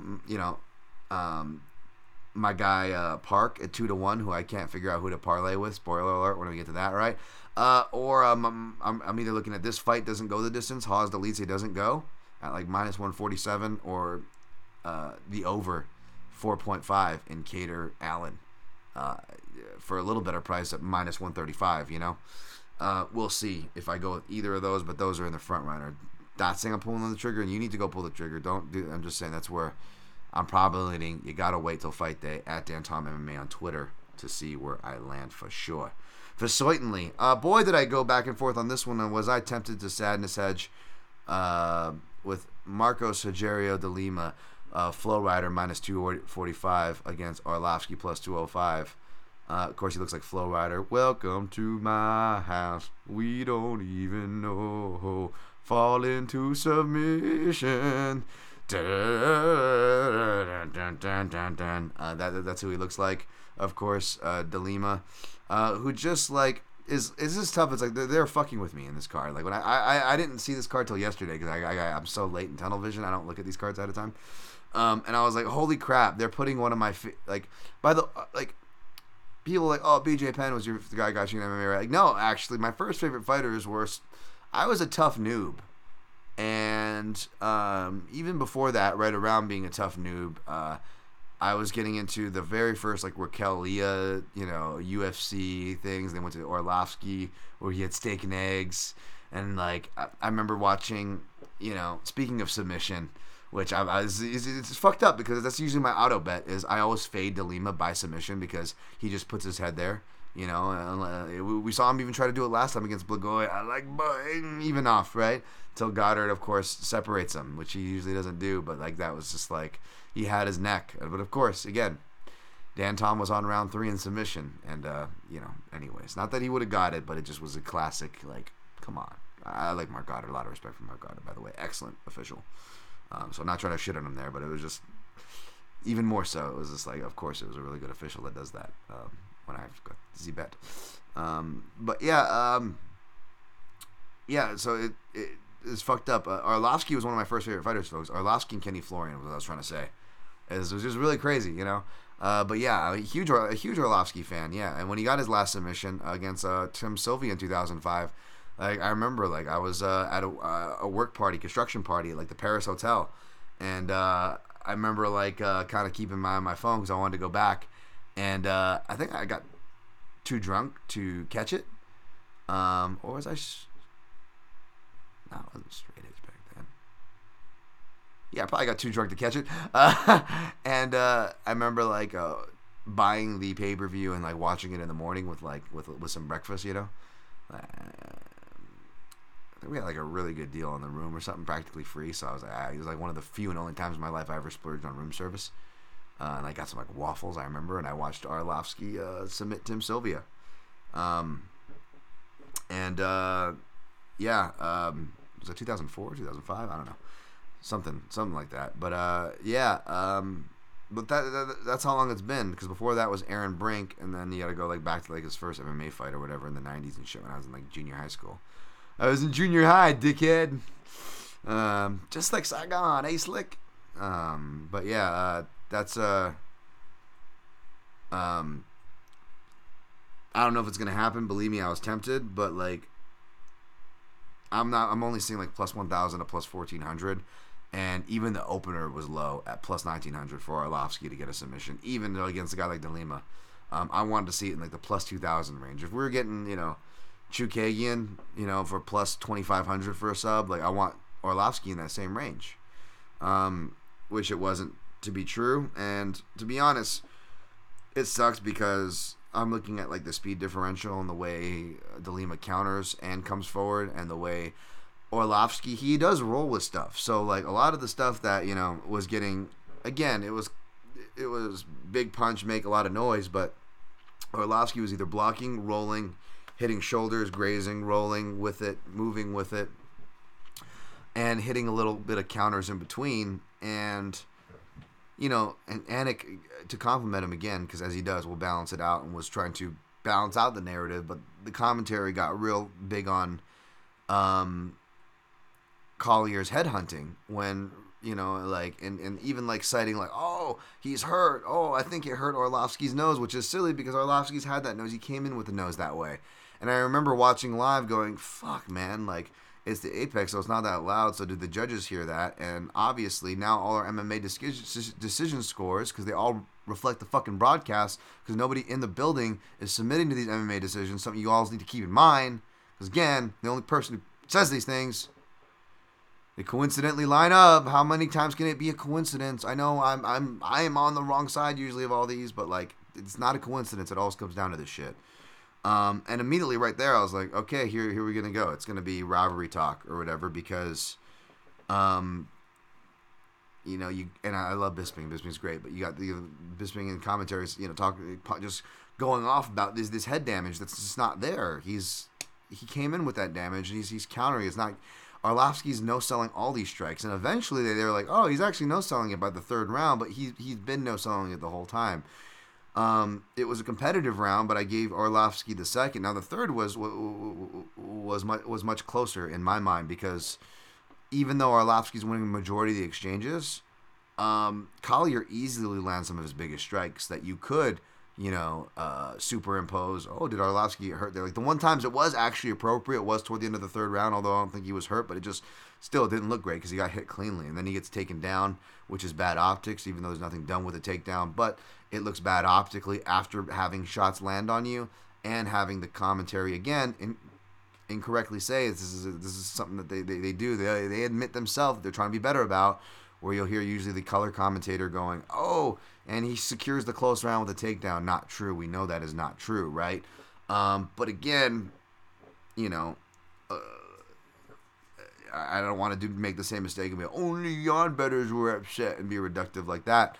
But again, there was a lot of Collier bettors that were upset, right? And I don't blame them, because you had, I don't even know if you had the plus money, but yeah, you have a good argument to win the fight, And then again, it's a close fight, a competitive fight. I'm nervous about using those words because people get so pissed when you use close or competitive or anything like that. Like, I always talk about Cruz getting torched for his call of McGregor and Khabib, when, okay, maybe he could have worded it better, but like, it's not the craziest thing to tire somebody out and come on late. Like, we see that happen all the time. But it was the way Cruz worded it, and everybody, because we love being right and shitting on other people, it's our culture now, through social media and otherwise, we're just like, oh, yeah, his plan was to get beat up by Khabib just so he could win round 3 by a narrow margin, right, Cruz? Yeah. And it's like, no, that's what was happening. Khabib did, slow down round 3, and, I was wrong by taking a flyer on Conor in that fight, absolutely. But one of the things I was highlighting in my analysis was that Khabib takes off round 3 when it gets there. Barbosa landing the spin kicks by getting torched, in round 3. Boom. And I forget there were some others. It's been so long since I've had to break this down. But there are examples of Khabib not doing as well in round 3. And I said something to look out for. And sure enough, McGregor made it around to round 3, and Khabib took the time to recruit. Now, it didn't ultimately matter in the fight, but that's still a fact. It happened. It's happened in Khabib fights before. We have seen fights change on that dynamic all the fucking time at all levels. Why do so many of us, and people I respect too, do it all the time? They always pull up that example to shit on Dominic Cruz for all the things we could shit on Dominic Cruz for. We pull up that example. You know, it's just. I don't even forget what the fuck I was even talking about at this point. Sorry, folks, I'm on lack of sleep here. But yeah, it's just. It's one of those. It's just one of those things people just hang on to or whatever. But yeah, back to Arlovsky, Rogerio de Lima. But yes, yeah. Late takedown, incorrect, right? I scored it rounds 2 and 3 for Arlovsky. But that being said, you know what? If you guys want to say, Dan Tom, you all see there's a close decision. Yeah, okay, all right, fine.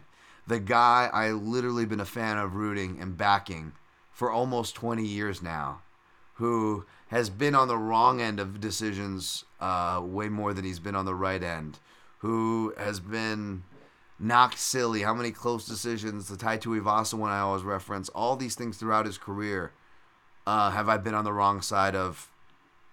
And the thing that I always preach about: counters, body work, leg work. Just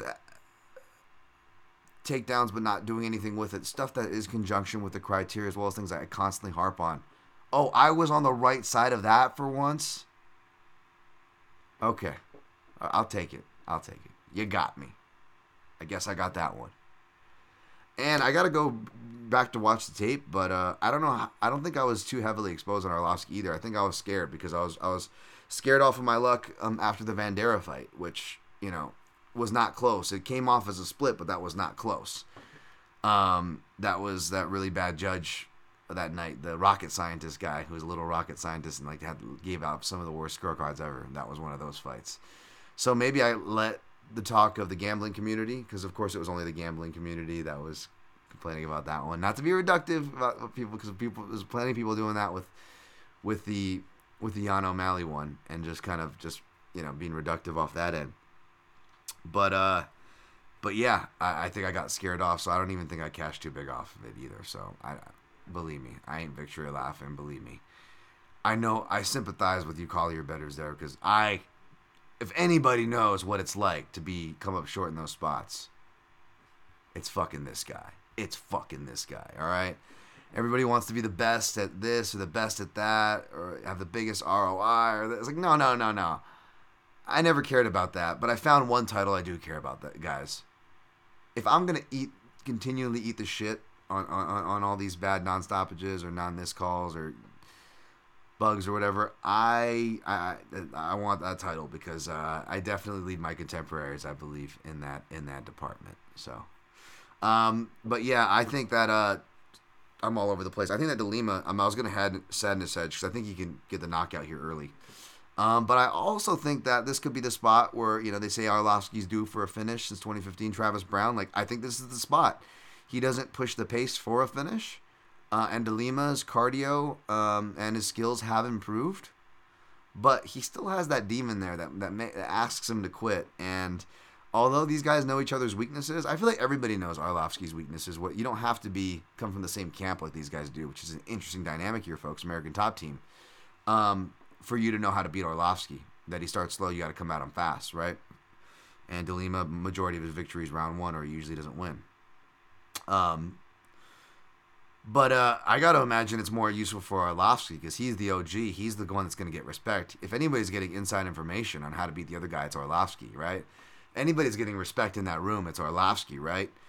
If they did spar, I bet you Arlovsky is getting the better of it, the veteran. But as we've seen, I always reference the Mike Pyle, Matt Brown, the veteran who beats the guy up in the training room can often get smoked when it goes into the live show, because what happens in the training room doesn't happen. So there's just a lot of weird stuff about this fight, and I can't get Arlovsky. It's too dangerous. As much as I'm crediting the rolls, and I just defended it, I think it's arguably too dangerous to do against Flo Rida, De Lima. So I was going to pick DeLima round 1 knockout here and just stay away, folks, and just sadness hedge and hope Arlovsky comes through, but I can't do that, man. You can't put my first OG favorite, one of my favorite guys to bet, who's always getting discounted, against my favorite guy, who I like to be the gambler and fade disrespectfully, like the one guy I get that attitude and indignancy about. Welcome to my house, fall into submission, right? You can't do that to me. No.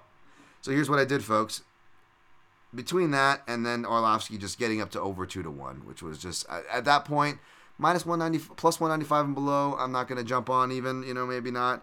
But now you're going over plus 2-1. How are you going to, this is like, it's like the Yogi Bear, the sheriff. It's like he has the picnic basket specifically for Yogi Bear. Like, this is that version if you wanted to trap Dan Tom. Like, all that's missing is, like, for Arlovsky to be a southpaw here. And, like, you would just attract the Dan Tom. Like, what's going on here? Whoa, I can't keep my greasy fingers off it. So what I did here is I played Arlovsky plus 205 at half a unit. And I played the under, which I was surprised to see at plus money. Because the fight is favored to go to decision. Yet the guy who can't be trusted to win a decision is going to be against the guy who can't seemingly lose the decisions lately, right? That doesn't make any sense. So I played the under, which covers most likely path, which is where my analysis was honestly leading me toward. I can't get this vision of Arlovsky getting knocked out in round 1. So if he does do that, right? If he does lose in round 1 or even in round 2, where DeLima still has a little more pop as he gets into heavyweight and a little, builds on his skills a bit, we still cash. Not a lot. We just kind of make up for the half unit and then get what? 7 to 9 ducats extra just so we can technically claim profit and move on. Okay, fine. But here's where it gets interesting. If Arlovsky does it and he gets the submission or he gets the knockout, right? He gets that late round finish that he's due for. Then it's a big night, right? Because we cash both the under and Arlovsky. Whereas if Arlovsky wins by decision and we eat the under, okay, we give a half unit back to cover for the half unit we spent on the under, but we still pocket a half unit and then some, right? So that's how I'm looking at it. It's not a very high reward, but it's also not a very low. It's not a very high risk either. The only thing that would kill us here is a DeLima by decision victory, which could happen in the most bullshit and Dan Tom of ways, where again, maybe Arlovsky actually is slipping and rolling, and then this time they go, but they can't ignore the big athletic swing, big punch, big noise, and then we're in the apex, and maybe they hear the commentary and the crowd being full, going, "Woo, big shiny things," and they miss the actual counters and shit, and actual impactful strikes that are landing. So, we're definitely could be set up for some heartbreak here. So but I still played it, and I played it conservatively. That's my plan of attack. We'll try to go fast on the rest. Jung Young Park, minus 215. Joseph Holmes. Also watch some tape on this. Watch some Joseph Holmes. Joseph Holmes, just, I don't know about his gas tank or his process or both those things. At least one of those things I think are going to kind of weigh him down if it gets out of round 1. So basically, so long as Jung Young Park doesn't running right into a flush knee when he shoots or dips and or doesn't get clipped by something that leads to like a club and sub, which could happen. I think Park rolls here. I think he's a great parlay piece. He's going to be a popular parlay piece. He's one of the more obvious ones, which makes me surprised that he's not getting juiced higher, which in turn makes me even more scared that he could be a potential shitter, if you know what I'm saying, right? Taking the dump on the P parlay. And it's just like, do I parlay him with another guy that I'm exposed to who I think can win and you wouldn't still get plus money? You'd have to parlay him to a third, which would bring, Fremd into the equation, but I'm already exposed on him. So it's like, what the heck do I do with Park? Do I just throw him at the minus 200 price since I don't want to, I'm already pushing my limit. I don't want to do a 2.5 unit play just to win one. And you know what I'm saying? And then even risk 1 unit, pairing them up with anybody else that I'm already overexposed to risk potentially more. And then that forces me into putting one with somebody that I'm not exposed to, but it's not really a confident leg that I should really be exposing myself.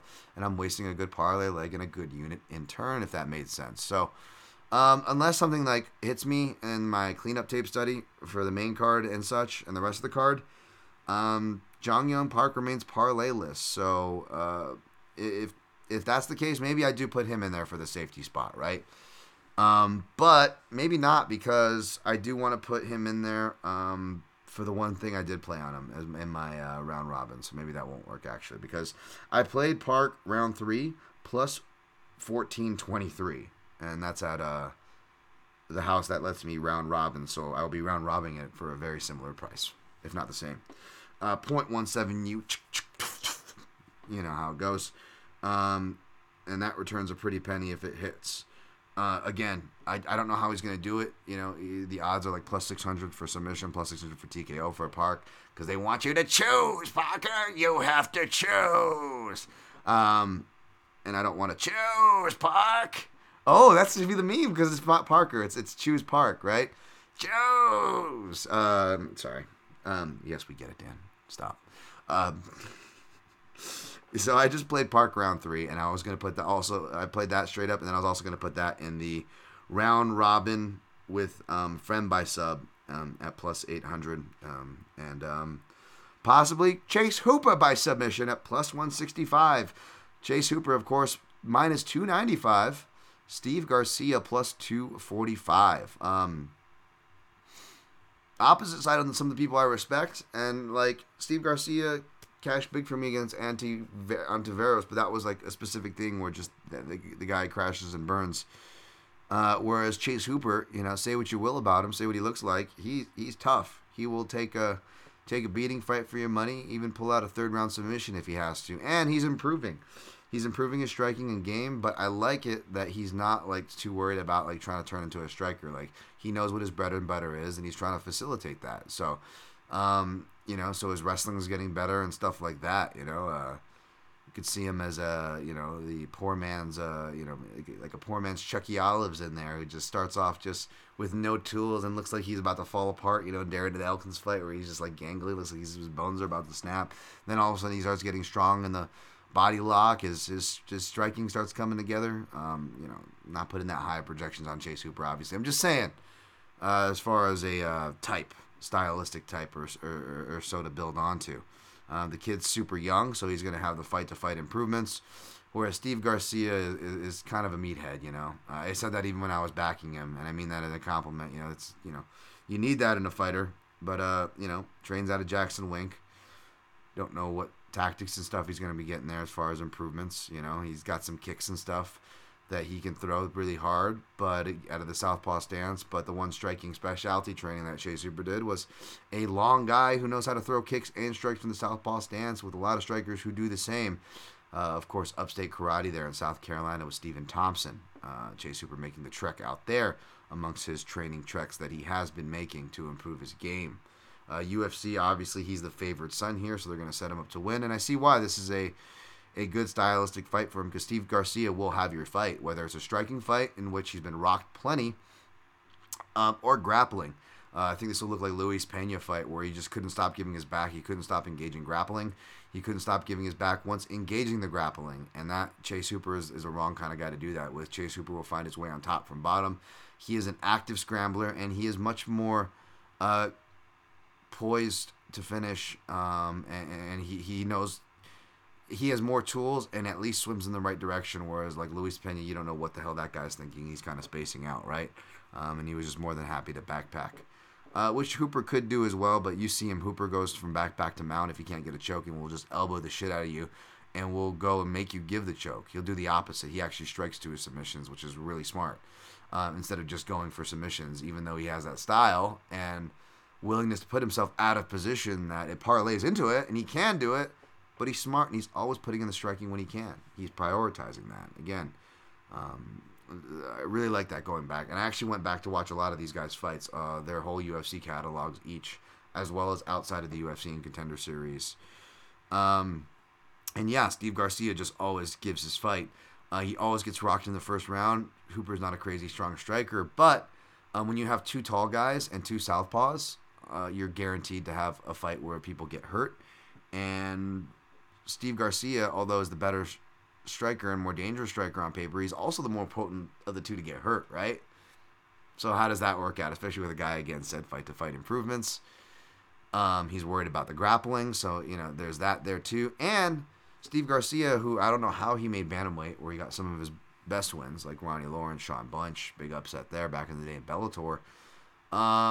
He was just like a big weight bully, right? Like he's 6 foot, he should not have been at that weight. I don't know how he was making it. And he starts to miss that weight, as well as 45, even outside the UFC. I think the only fight at featherweight he won was a fight. It wasn't even at featherweight. It was like a catchweight at 140 under the Jackson Wink promotion against some no-name guy on the regional scene a while ago, right? So it's like, what the hell happened there? This was when he was still kind of coming from 135. Was it supposed to be a 135 fight? They made it a catchweight. They called it a featherweight fight, so he wouldn't lose, and that's the only fight at featherweight that he's won. Oh, what about Chepe Mariscal? Well, he missed weight for that, as he's missed weight for his last 2 fights, I believe, below 155. And if you look at that fight, like, Chepe Mariscal, he gets rocked a bunch of times, and maybe could have gone on to lose a decision if Garcia could have kept it up. Who knows? You can't pretend you know how a fight's gonna go. But it was a really bad stoppage. Like Ron Kruk and guys who usually don't stay real professional were like, wow, that was a really horrendous stoppage. If you actually go back and look at that fight, so it was a bad. Yeah, he rocked him a bunch of times, but he missed weight, and it was a horrific stoppage. So you got to give him credit, but do you really got to give him full credit? It could be argued there, right? So yeah, like those are the fights that he's won at 145, and only one of the fights he's actually made weight for. There was another fight too that he missed weight for at 145. But yeah, and now he, after 55 and not being the bigger guy, he's like, I want to go back to being the bigger guy, but there's no way in hell he can make 35, so he's going to try to make 45 again, even though he's missed it the last 2 times he's tried to make the weight class. So what do you think his focus is on? Is it on improving his grappling or his skill set that hasn't made huge jumps as far as what I've seen?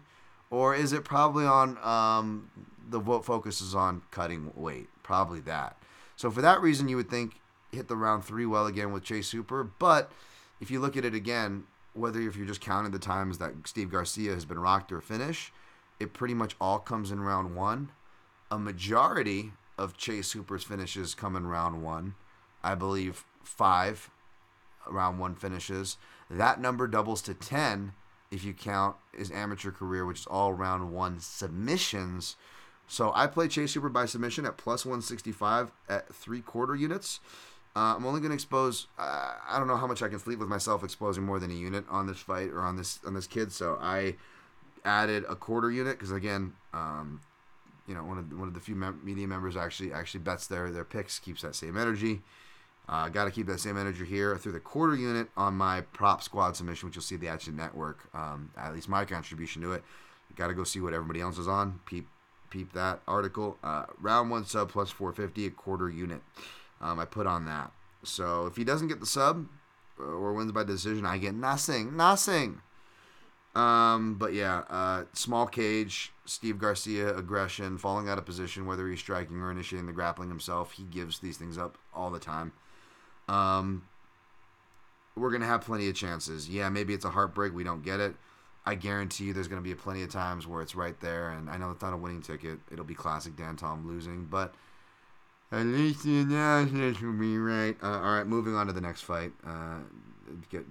Carlos Mota minus 170, Cody Durden plus 145. Oh, I lied.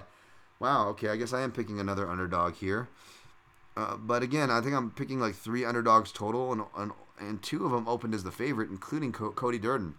I didn't play it, and I probably won't. It's more just, I know Mota's LFA champ. I haven't really got to go refresh. And Durden, I know he's not a popular cat for many reasons, but he has a full camp.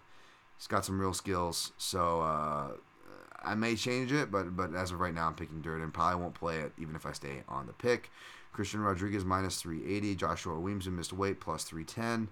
Taking Rodriguez here. Didn't tape this fight. Not looking to bet it. So nothing major there for me. Oh, 143. Wow. Short episode, huh, Dan? You dummy. All right, I'm going to clean up the chat. We'll get out of here. Jerry Harper. I think Allen is going to look to grapple a little. I think that would be smart, but I also suspect that would tax his gas tank. If the suspicions we're seeing, if he's really pushing it to the limit already with his gas tank, I think grappling will only tire him out more.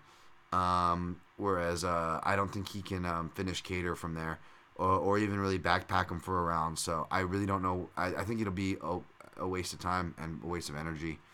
But that doesn't mean it won't happen, right? Jerry, big gun by cleared 10 units. Nice, good on him, man. I'm glad. Some of the homies were cashing. I sure as shit wasn't. I did opposite of big gun, man. I lost over 10. Because that's how it goes with me. Jimmy Kudo, Dan, are you a fan of faking the low kick then changing into a front kick to the body? Yeah, actually, I like going faking low kick, orthodox, and when they raise their leg to check, if they're doing check regulations, I'll sell a low kick hard, and then I'll come with a change up to a left liver kick. If they are checking or lifting their foot as they back away off the low kick and they're like just stepping out of a range, right? Then I do what you do, except it's more like I explain it like Machida style, where I chain it with a skipping front kick because it parlays into a motion of a hard sell of an orthodox low kick, right? And the other orthodox fighter lifts their lead leg and kind of goes backwards a little bit, just out of range of a change of a direction kick or a follow-up punch. So the leg kick will come up, and as the knee comes up, it sets back down for a counterbalance and a skip as I skip forward and front kick with the left leg. So fake to raise up to throw with the right leg and come down with that leg to gain distance, and it turns into a skipping motion that propels you forward with a front kick that lands straight up the middle. So you cover a lot of ground, and if they're on one leg, you can come right up the middle to blast them off balance. Haven't seen it done, but it's there. Makato Kyogoku, is this card good because there's not truly many mismatches? It's not good, but it's, there's some there's fighters that I love on here, at least, Tim Means and Andrei Arlovsky, so I'll take that.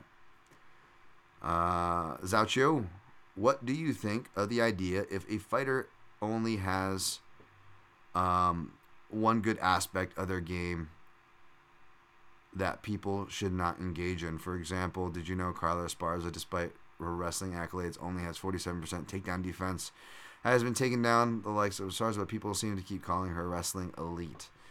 Yeah, definitely. There are definitely cheeky avenues that you can look at, which is why doing the time, putting the analysis is good, or having someone do that in the camp is good. But I don't think it's wrong for Carla to get that distinction just because, like, heavyweight, I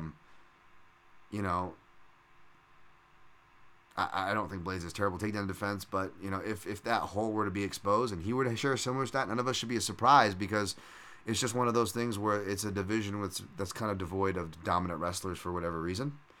So for that reason, Carla, someone who actually uses the wrestling, who actually wrestled with the singlet, it's an actual hallmark of their style. Like, yeah, she deserves that credit.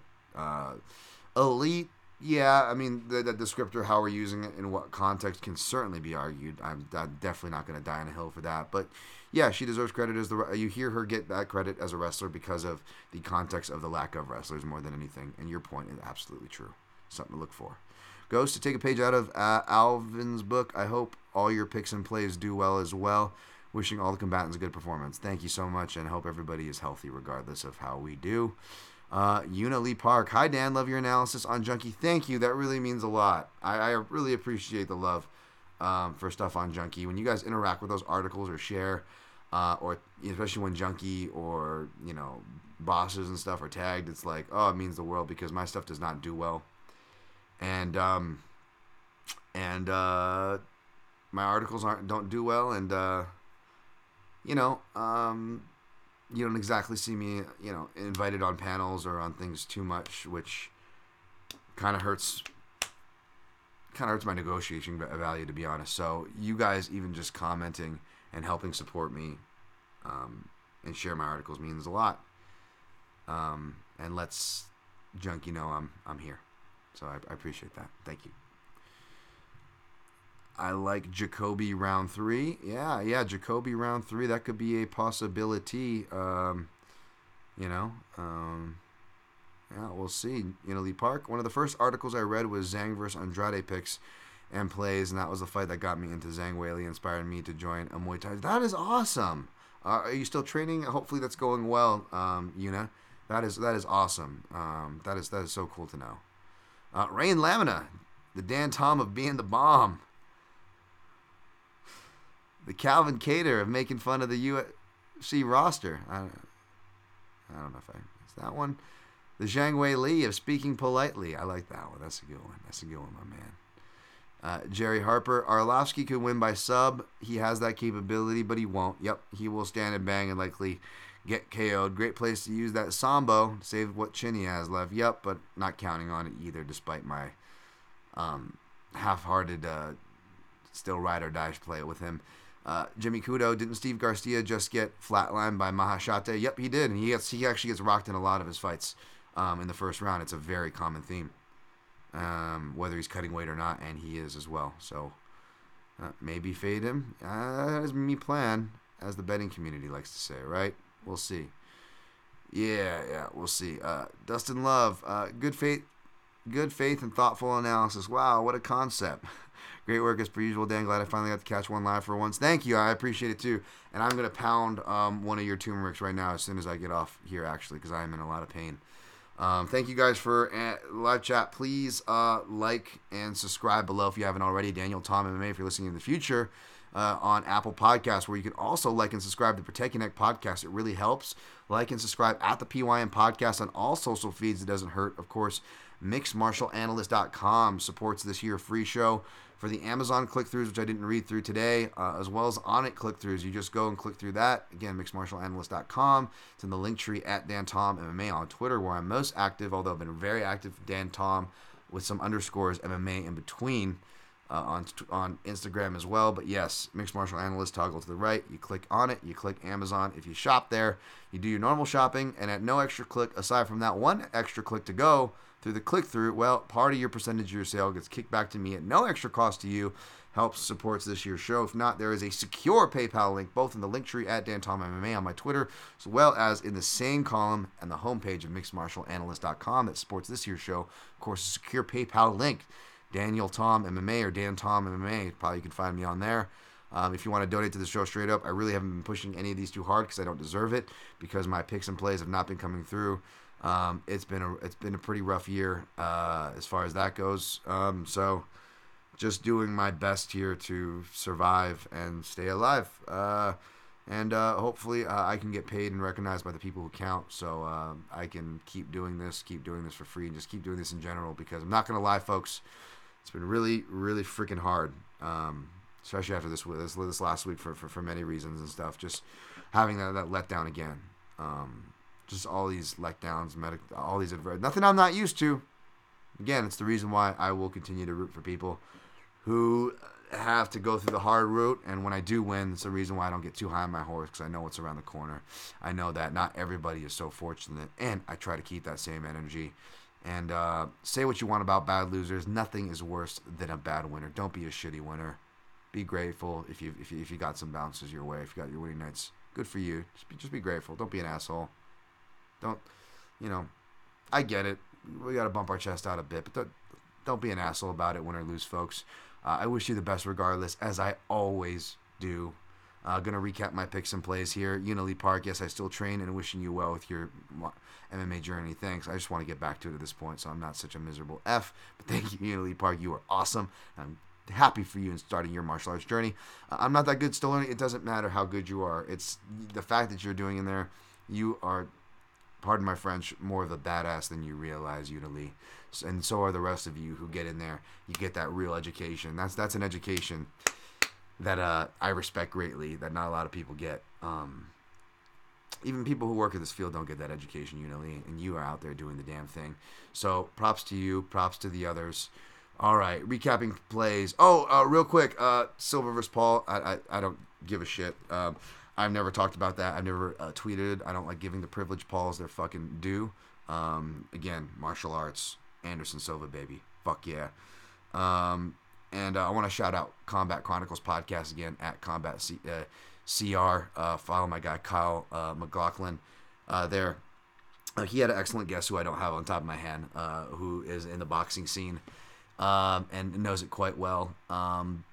Don't blame them. I'll take full responsibility or anything like that. But I like their points as far as, aside from Silva being an old man and, I'm sure he misspoke like he said, but who knows? You never know what condition anybody's in, right? So I'm not going too far down that rabbit hole. Silva's the better boxer. You're going to give me plus money. What did I get him at? I think I got him at plus 193. Yeah, almost 2-1. I threw a unit there. And then here's what I did too, because Jake Paul by knockout will ruin all this, right? But if it goes to decision, they could rob Silva outright and give it to Paul. But the real way they rob Anderson Silva, who maybe he wants to toy with Jake Paul and you get disappointed he doesn't knock him out, but then they want to try some shenanigans, and I'm taking notes here from the podcast I just shouted, by the way. They do the draw because boxing is shifty like that, and how great of a rematch would that be? And they just both get to double their pocketbooks. And my guy Oscar Willis, shout out to Oscar, made a bet with Jake Paul, who's like, yeah, somehow he's gonna win. He's like, by knockout, like doing his bravado. But then when Oscar actually challenged him to a bet that Jake Paul actually accepted, he backtracked and made, make it so I win by decision, just so I win. It's like, whoa, dude, you were just so confident about a KO, but now that, and it's not even like a huge bet. It's not like a Drake $1 million bet that he's making. You know what I'm saying? It was like a tattoo bet with Oscar, and his wasn't even like a big ask. Like he doesn't have to get anything like really that bad or dumb. It was a very reasonable tattoo bet, and he was like, no. And so you saw the realness come out. In other words, so thank you, Oscar, for that. Not that it means it'll happen, but he knows that there's a very good possibility that this can go to decision. Now again, fuckery afoot, that could go to Jake Paul even if he loses. That stuff's happened before in boxing, for sure, right? But yeah, it's under his promotion. It's a lot of fuckery. So at plus, this sounds crazy to land this much on a draw, but just because of these circumstances I did, you don't have to follow me here. Where's it at? Shit. What did I get it at? Fuck. Where's my open? Why is that popping up? Open bets. There we go. Sorry. Screen disappeared. What did I get the fucking draw at? Plus 1228. Plus 1228. I put a half a unit on that. So again, if he gets knocked out or gets the decision, and Silva gets robbed of a decision or he gets knocked out, then I lose 1.5 units. But if Silva wins, I just get to know that I've never paid money and wasted time in promoting any of Jake's Paul shit, and the only time I bet was his demise, so I get that. And then if I get robbed from that, hopefully they rob me via the draw, where I will make literally 5x of what I would have made, betting Silva. So I actually make more from the draw if they want to go the fuckery angle. I know what I'm leaving the door open for. I know what I'm betting on. It's stupid. Don't tail me. But again, for better or worse, mainly worse. You guys know the saying now. I'm honest with you guys. Transparent. So yeah, that's what I played there. So recapping the UFC picks now, folks. Sorry. Taking Keita over Allen. Possibly taking Griffin over Means. My heart's obviously with Means. Okay, so I'm not betting that fight. Taking Costa over Ivan Vandera. Give me sight beyond sight. But, not betting Costa. Hearts with you, Vandera betters. Taking Fremd over Gore. Probably taking Jacoby over Roundtree. Hearts with Roundtree. Taking Oggs over Dolidze. Taking Arlovsky over Welcome to My House. Fall into submission. Rogerio de Lima. Although Rogerio de Lima has a high propensity to knock him out in the first round. Check the plays coming in a second. Taking Choose Parker. Park over Holmes. Taking Hooper over Garcia. Taking Durden over Mota. Taking Rodriguez over Weems. Played Frem minus 150, 1.5 units. Played Arlovsky, plus 205, half a unit. Played for totals, I have Arlovsky, Flowrider, Delima, under 2.5, plus 115 for half a unit. Props, Hooper by sub, plus 165, 3/4 unit. Round 1 sub, plus 450 for Hooper, a quarter unit to round off my unit exposure to him. Frem by sub, plus 800, 0.33 units. Park, round 3, plus 1423, 0.17 Probably throwing that in a round robin with Hooper by sub and Frem by sub, and we'll either anchor it with either maybe the over 4.5 and the minus 130s for Alan Cater, or anchor it with fight doesn't go the distance around minus 147 with Hawes and the lead say. That's not for sure. Check at Dan Tom MMA for confirmation on all these plays, including if I do add Park in a parlay somewhere, but my exposure limit is probably too high for that, so I probably won't. Again, peep at Dan Tom MMA. Thanks for joining me for this longer show than it should have been. Good luck on your picks and plays, and always protect your necks.